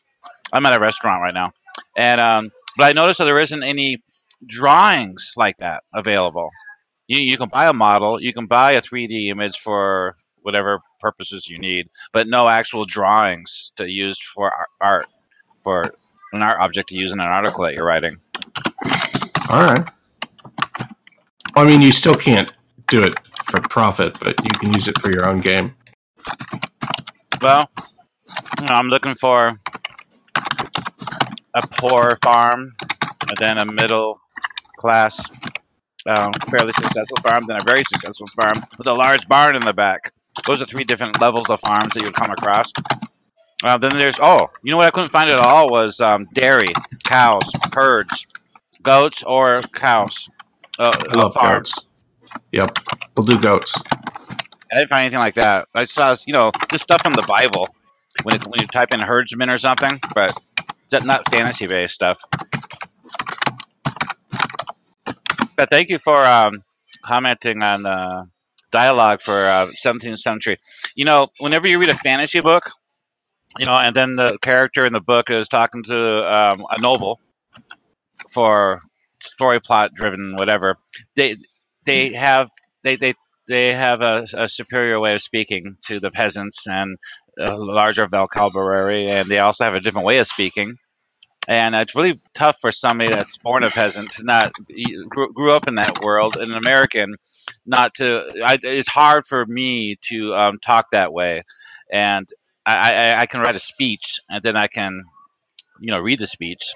I have modules that are that way or that are in. Do you think it matters? I mean, you're playing a game, right? Like, it can be fun or whatever to prepare like some kind of hoity-toity group of sayings or whatever. But I mean, like, I don't know that it's that important that you add a lot of thous or try and make your speech archaic or whatever. You should just, like, people have always talked kind of like we've talked. They've just used different ways, right?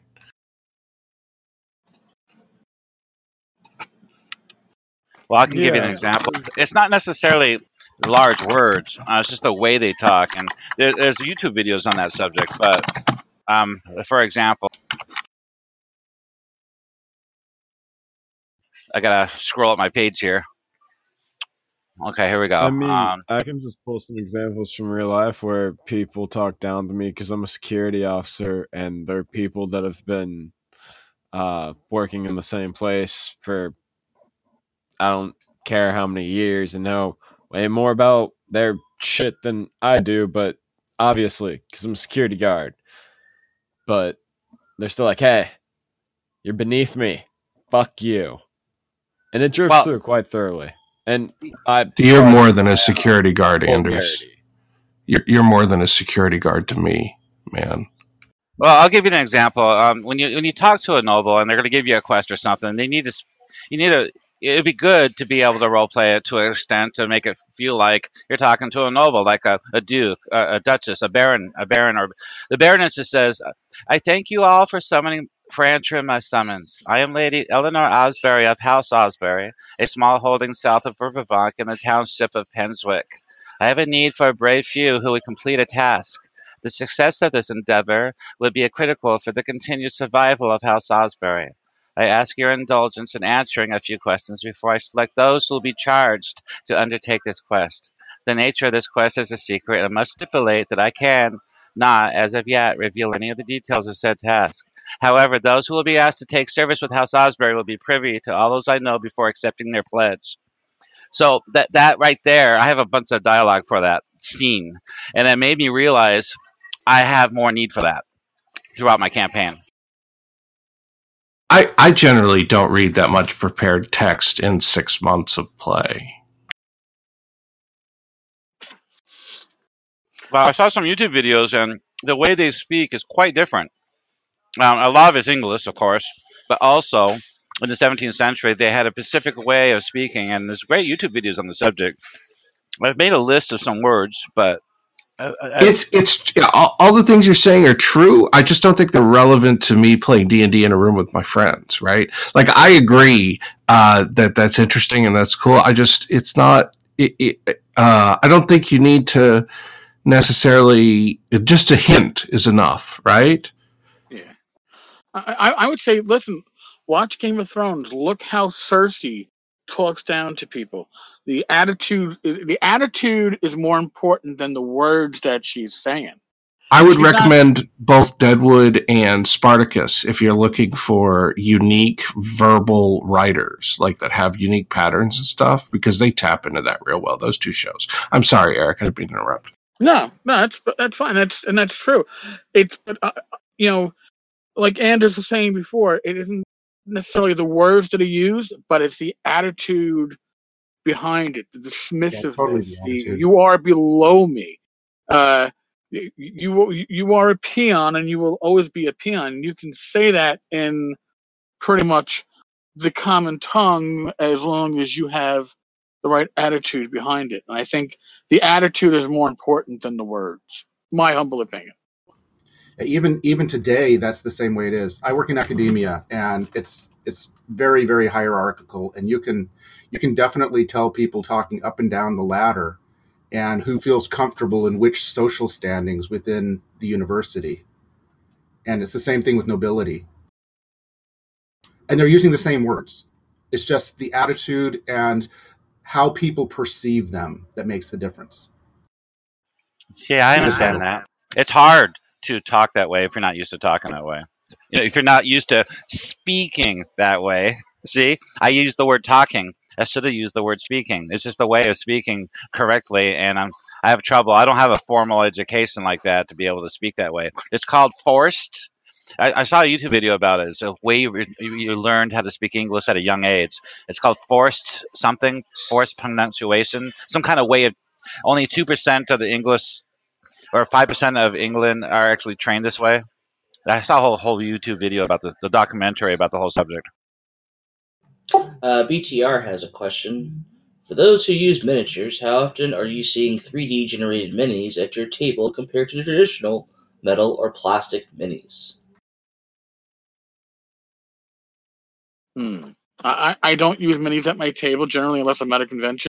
However, I suspect we're going to see as more people get 3D printers. I mean, I'm tempted to get one.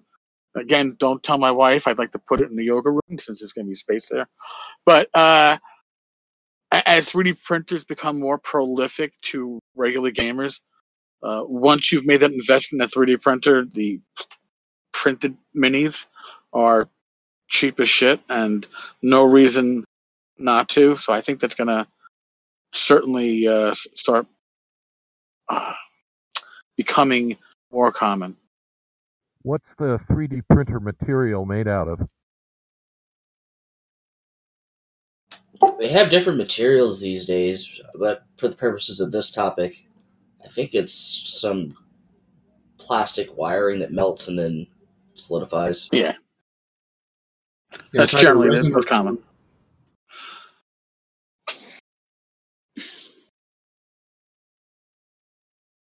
I mean, they even make spools of like food material where you can make food weirdness up with it. Print your own food, quote unquote. Oh, just like Star Trek. Ooh. It's there in the chat, 3 Orcs, if you want to take a look. I'm going to get it scanned in. Oh, thank you.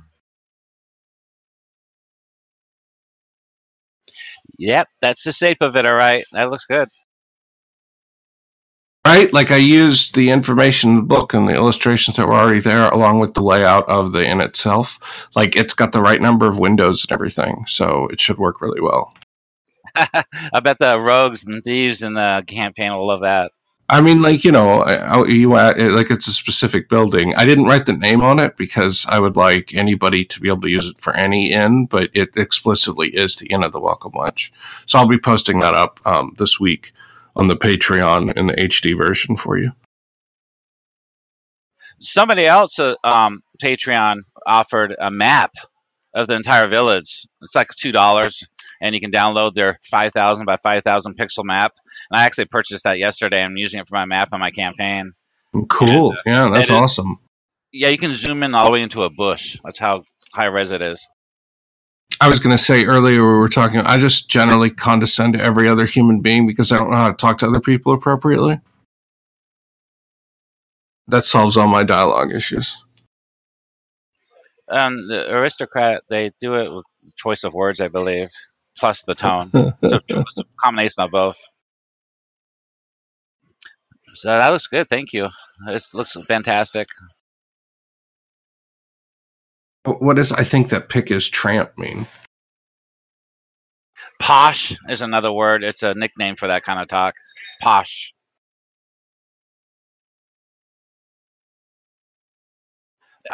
I'm scatterbrained about what I need, so I have to look at my village again. You asked me what else I needed, so I got to think about that now. I've been working on it so much.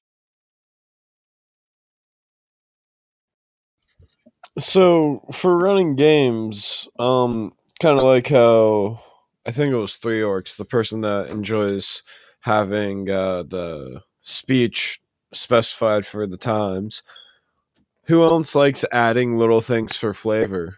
Like what I did with my monk when I did a couple of one-shots was I had him just say generalized, even though it did nothing in game. I just typed it out and put it in there because there was a chat room we could use, and it was just a little something for flavor because he was a very religious kind of guy.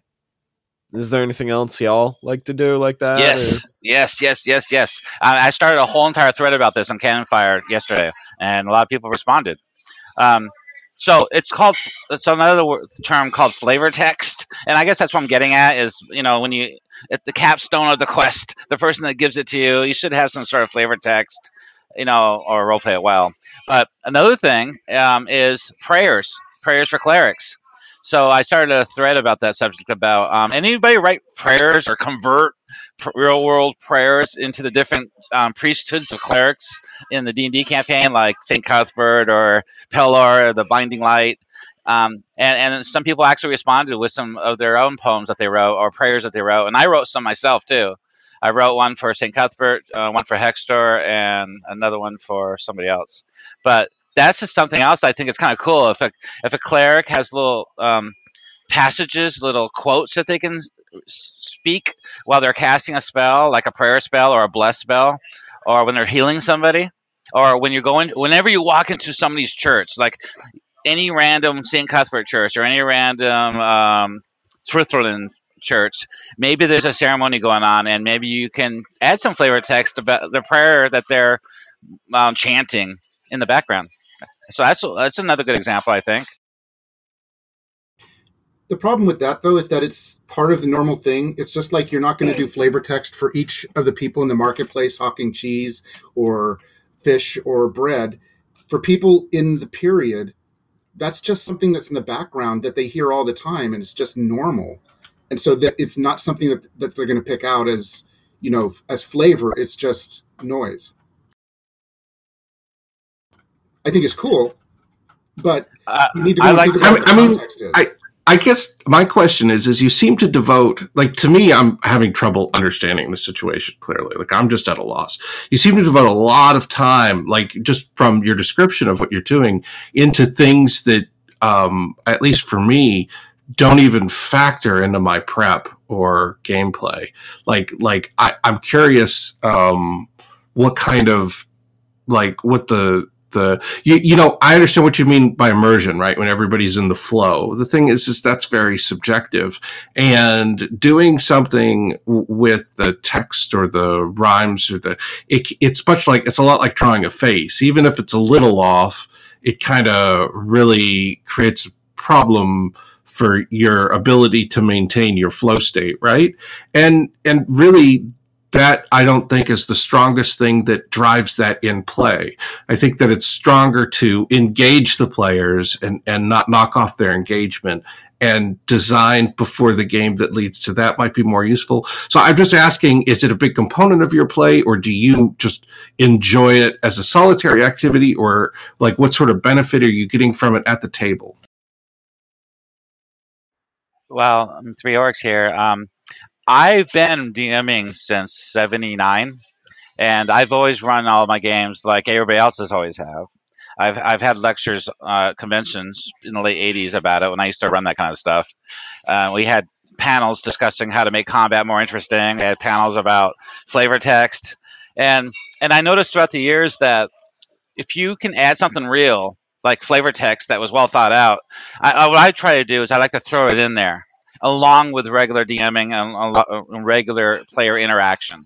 So I think it adds credibility and immersion to the game. I don't want to dominate that speech I read out loud earlier. I don't want to dominate the game by just reading text quotes out while everybody's listening. I want to. Yeah, I'm not casting it.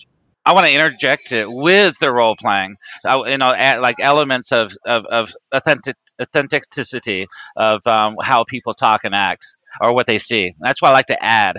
Just flavor text, really. I wasn't intending to be negative or cast aspersions. I just genuinely didn't understand. I mean, like I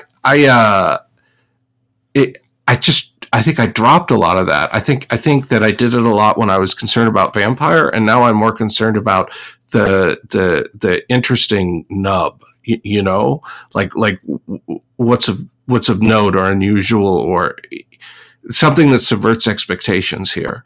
And I'm sorry. I just think that it sounds like, Courtney, that you're talking about a lot of just combat, and to me that just, while it's the integral part of the game, it's man. Like, well, can I say that I don't know. I'm not talking about like any sort of like. Generally, my sessions involve no combat or a lot of encounters where they're resolved in a single round.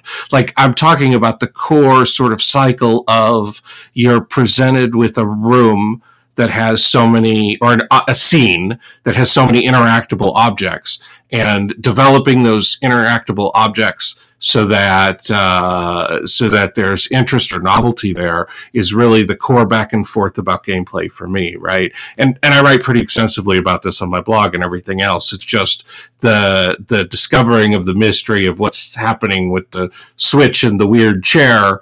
And, or, when you go out in the woods, there's the skull tower and the dark forest, or, whatever it is there is to interact with, and their interactions and them trying to solve those problems seems to be where I spend all my time.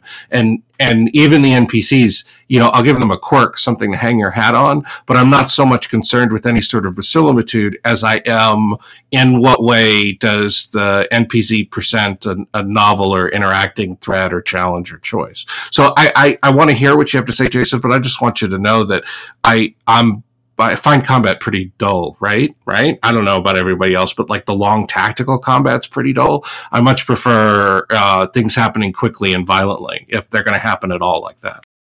Well, yeah, the combats can be the slowest, dullest things, especially when it's players just going, I swing, I roll the dice. I swing, I roll the dice. But I personally, as a DM, I always try to get a more immersion for the players. And if you look at something like Indiana Jones and the Temple of Doom, you can describe that disgusting dinner scene. Or like I posted something that was a drow prayer chant that I picked up from a altered poem. And I just would use that like the Temple of Doom scene where there's the, where they're observing the ceremony. So I can understand perfectly wanting to have some kind of language that suits your fantasy things for when you're going to go for a little bit of exposition to try to get the players immersed in the world that they're in, but not make it so much that they find it boring or uncomfortable.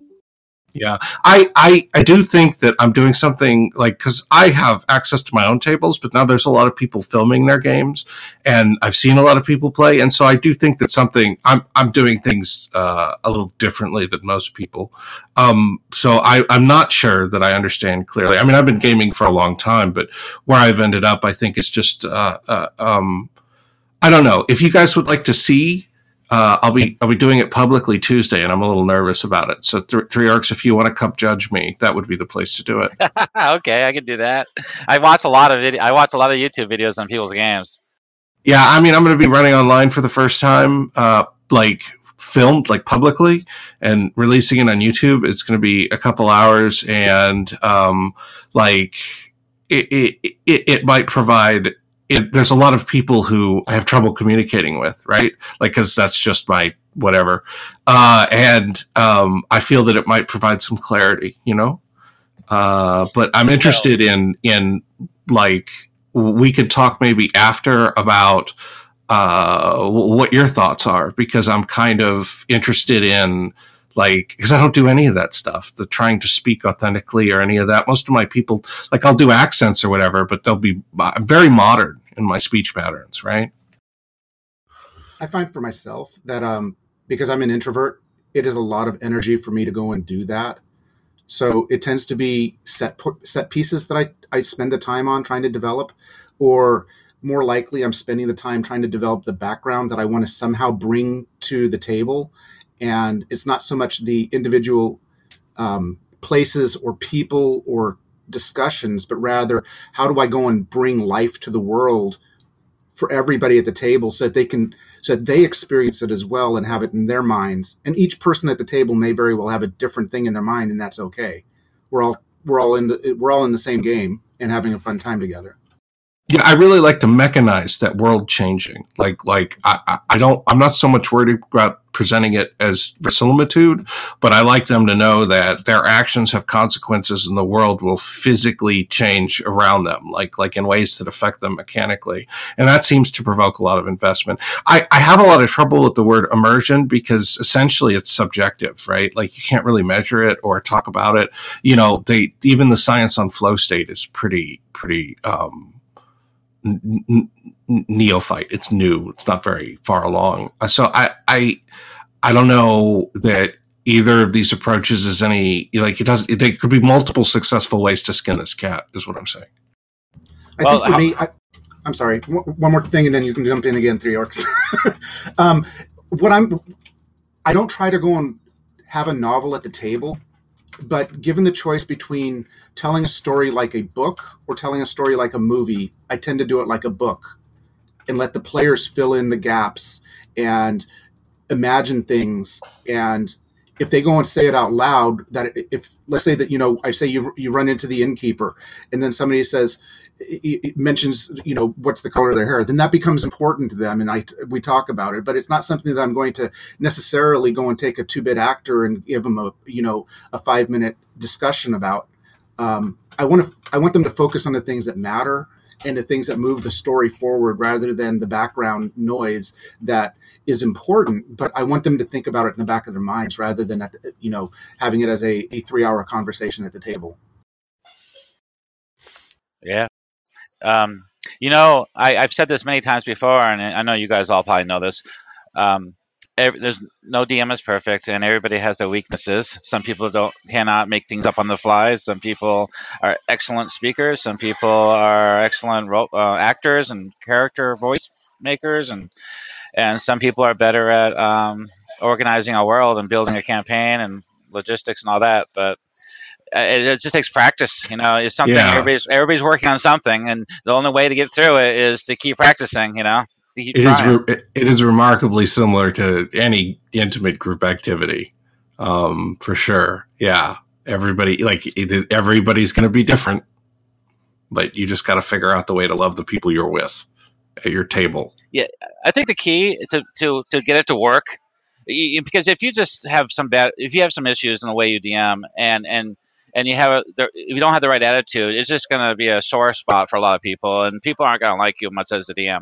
But if it really looks like you're really enjoying yourself and you're really trying, that's all that really matters. It doesn't matter if you can't do it. I can't do a goblin voice. I've seen people on YouTube video do it. Oh my god, how they do it? It sounds like little Bobby from that comedian, little tiny little boy. I can't do it. I tried so many times. It's just a lame example, but what I'm saying is it's something I can't do. And but if I do it, you're gonna see that I'm trying. I'm having fun trying, even though I know I suck at it. I think that's the only way to be a successful DM. But the flavor text is something I like to throw in there.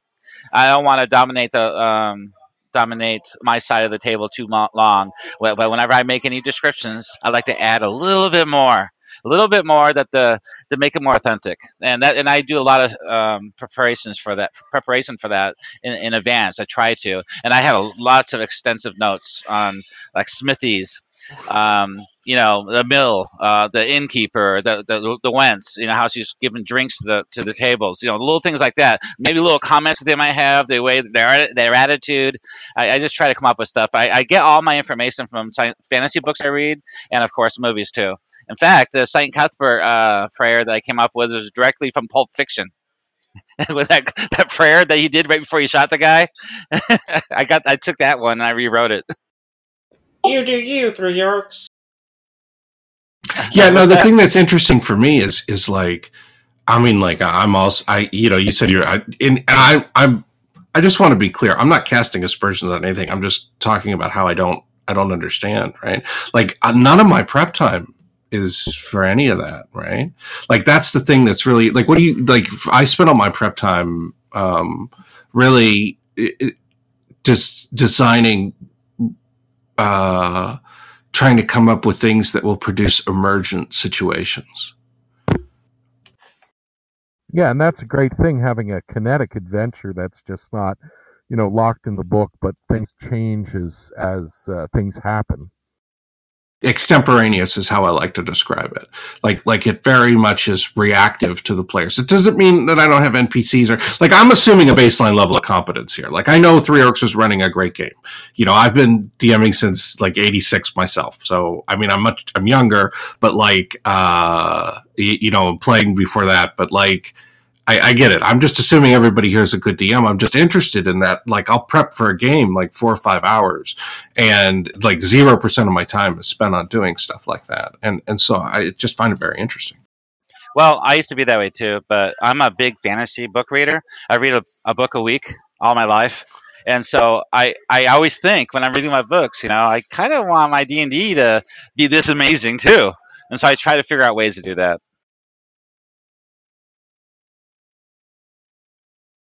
The dramatic, emotional impact of things that happen. I like to cause emotional triggers in my players.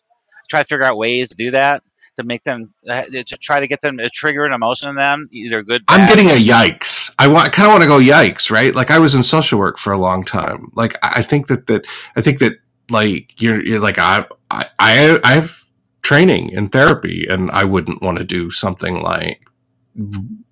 Really, like I think that there's no greater trigger for a player than having somebody steal their magic item.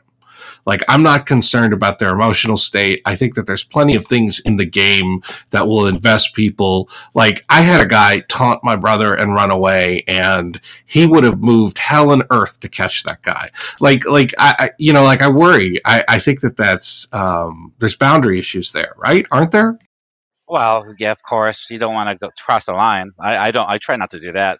I had a character last summer. He was spending this night in the inn before they went to the keep on the Borderlands, and he was throwing his money around at the inn, buying everybody drinks right in front of that thief that hangs out there. So yeah. So then he was dumb enough to get a room on his own. So he's staying in the room by himself with no lock on the doors and a window. Yeah. And so I made all the rolls. And sure enough, that halfling thief came in, and in the game though, I bought a whole bunch of coins. I like immersion from Australia. They have all these coins you can buy, D&D coins. I bought a ton of them. So I had all the players. I bought them leather belt pouches too. So everybody has a leather belt pouch full of coins, all the money they have. You can do that in the first 3 levels of the game because after that, there's just too much money going on. But I had them have all his coins in that bag. It was, and he just didn't know what to expect. He learned his lesson. He woke up in the morning. The bag was turned inside out on his chest, laying on his chest perfect. when he woke up. You should have seen him. That's exactly the type of emergent play, like type of things, right? That you should have seen the look on his face. Oh my god! Gygax I actually stole real money from him. Yeah, Gygax set those things up intentionally. Like if you look at the early modules he writes, he I've talked about this a little bit, but in Keep of the Borderlands, when the players arrive at the keep, they're walked in front of several shops full of things that are tempting to steal. Like the path that the guy takes them sets up all these future, gags, jokes, beats, whatever they are, and then the players can play them out. And that type of thing, with the thief is in the end watching everybody, is that type of thing that I spend my development time on, right? Like that's the thing I'm looking to do. Like what's gonna, like what do the players have the opportunity to knock something over, or topple it, or, come up with a crazy plan, right? Yeah, I like, and the emotional reaction I got from him was just great. I held my hand out, hand over the coins, and I just smiled at him. And him pulling the coins out of that belt pouch and physically handing them to me was priceless. It felt like it was actually to him. It looked like it felt like he was reaching into his own bank account and wallet and pulling the money out and giving it to me. And he was so angry. He wanted to kill that hobbit no matter what. He was looking for that hobbit all day before they went to the dungeon. And when he came back, he was looking for him. And sure enough, when he came into the inn, the wench says, "Yeah, he was just here. Where did he go? He was just standing right here. Want me to give him a message for you?" He was all angry and steaming. "Where is he? I'm going to kill him." Yeah, you said earlier about poking at the player's psychology, and I don't think I would.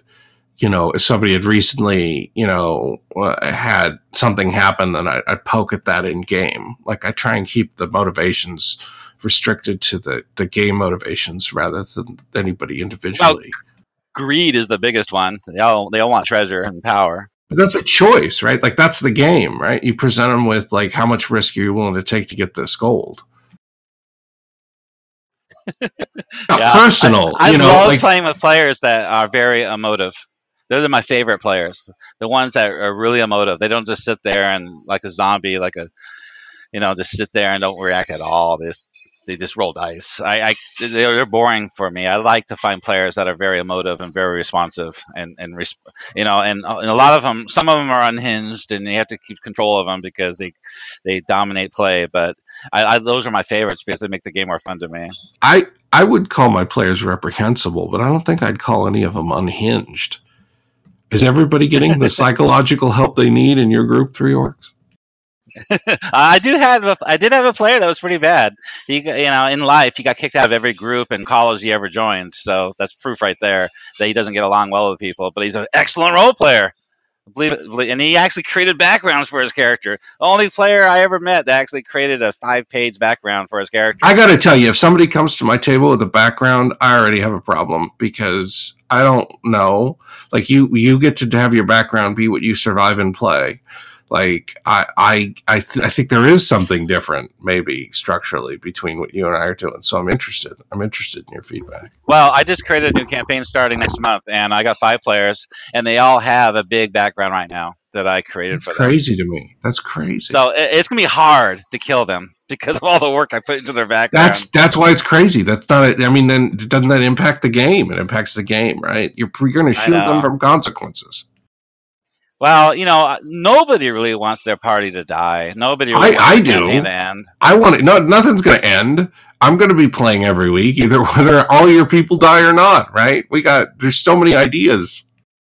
Okay, actually, what we're talking about now is borderlining on the kind of players that like to play DCC, where you roll up 5 characters. I think there's that kind of player that likes that. I don't have any problem with it. I'm just noticing. Yeah, DCC stuff. Like I don't kill my players, but there are deadly threats. I don't. Like, and I don't hide them. Nothing is a surprise. Like, players choose to engage in the deadly threats or they go for easier threats. It's up to them. But, like, it's very much open. Like, I never hide anything. Hit point totals are open. Die rolls are open. What happens, happens. Because that's what we're there to find out, is what happens. You know, now that I think about it, now that you mentioned it, and people talk about this all the time, there's a YouTube video subjects about this. I think there's a couple different kind of games, and I think I'm calling my campaign this summer a serious campaign, and a DCC type campaign or something like that would be more of a fun campaign where, yeah, you're gonna die, make another character up. We're having fun.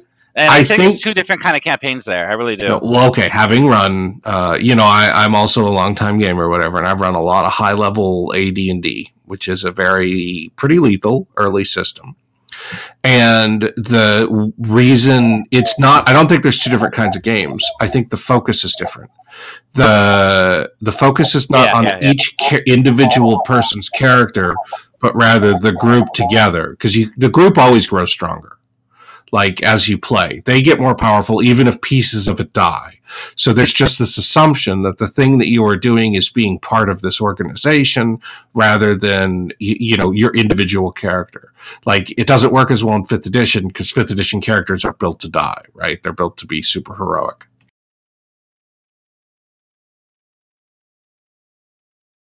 Yeah, you're right. I'm going to have a hard time.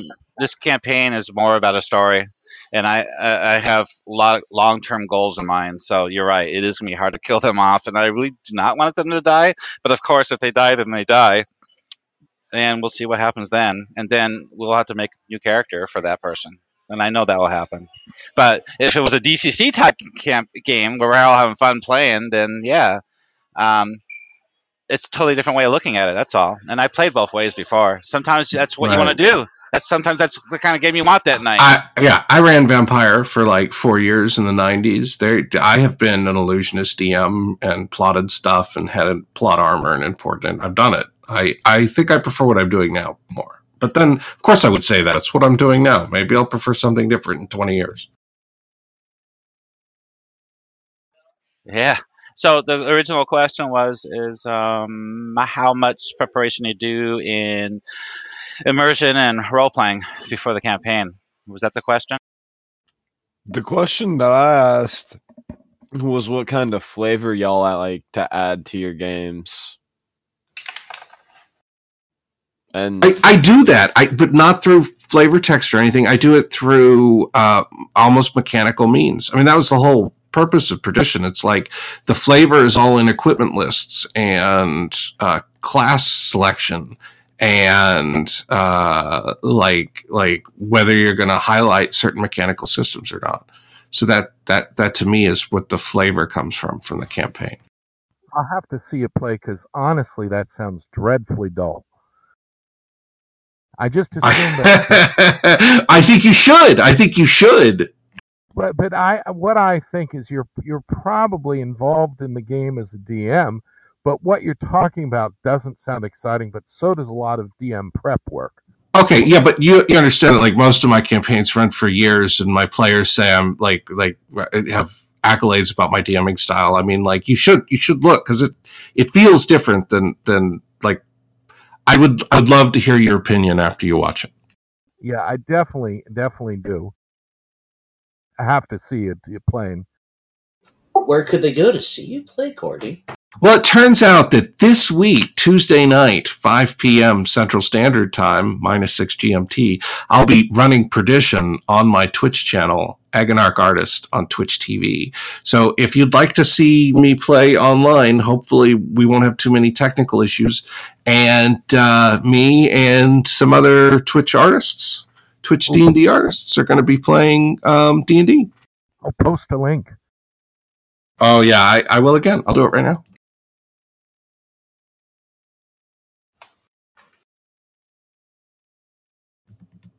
I feel like it's pressing a button. The Courtney button. Is that a profile picture, Courtney? It is. In fact, it is. That's you.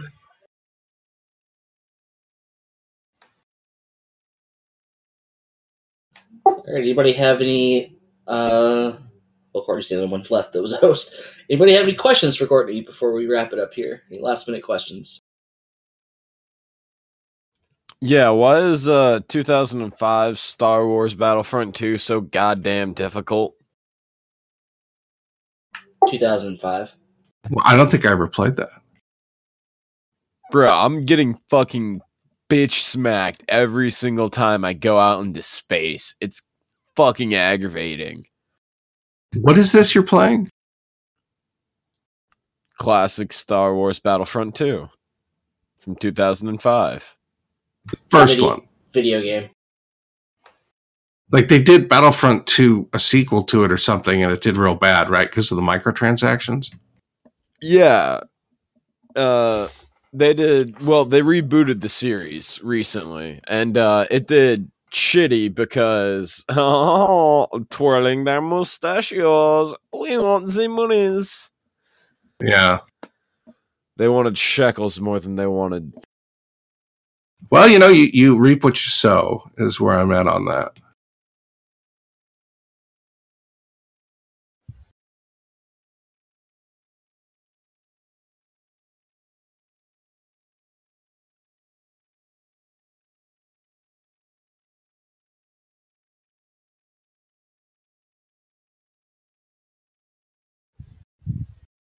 All right. Well, I think that will conclude this week's Breakfast Club.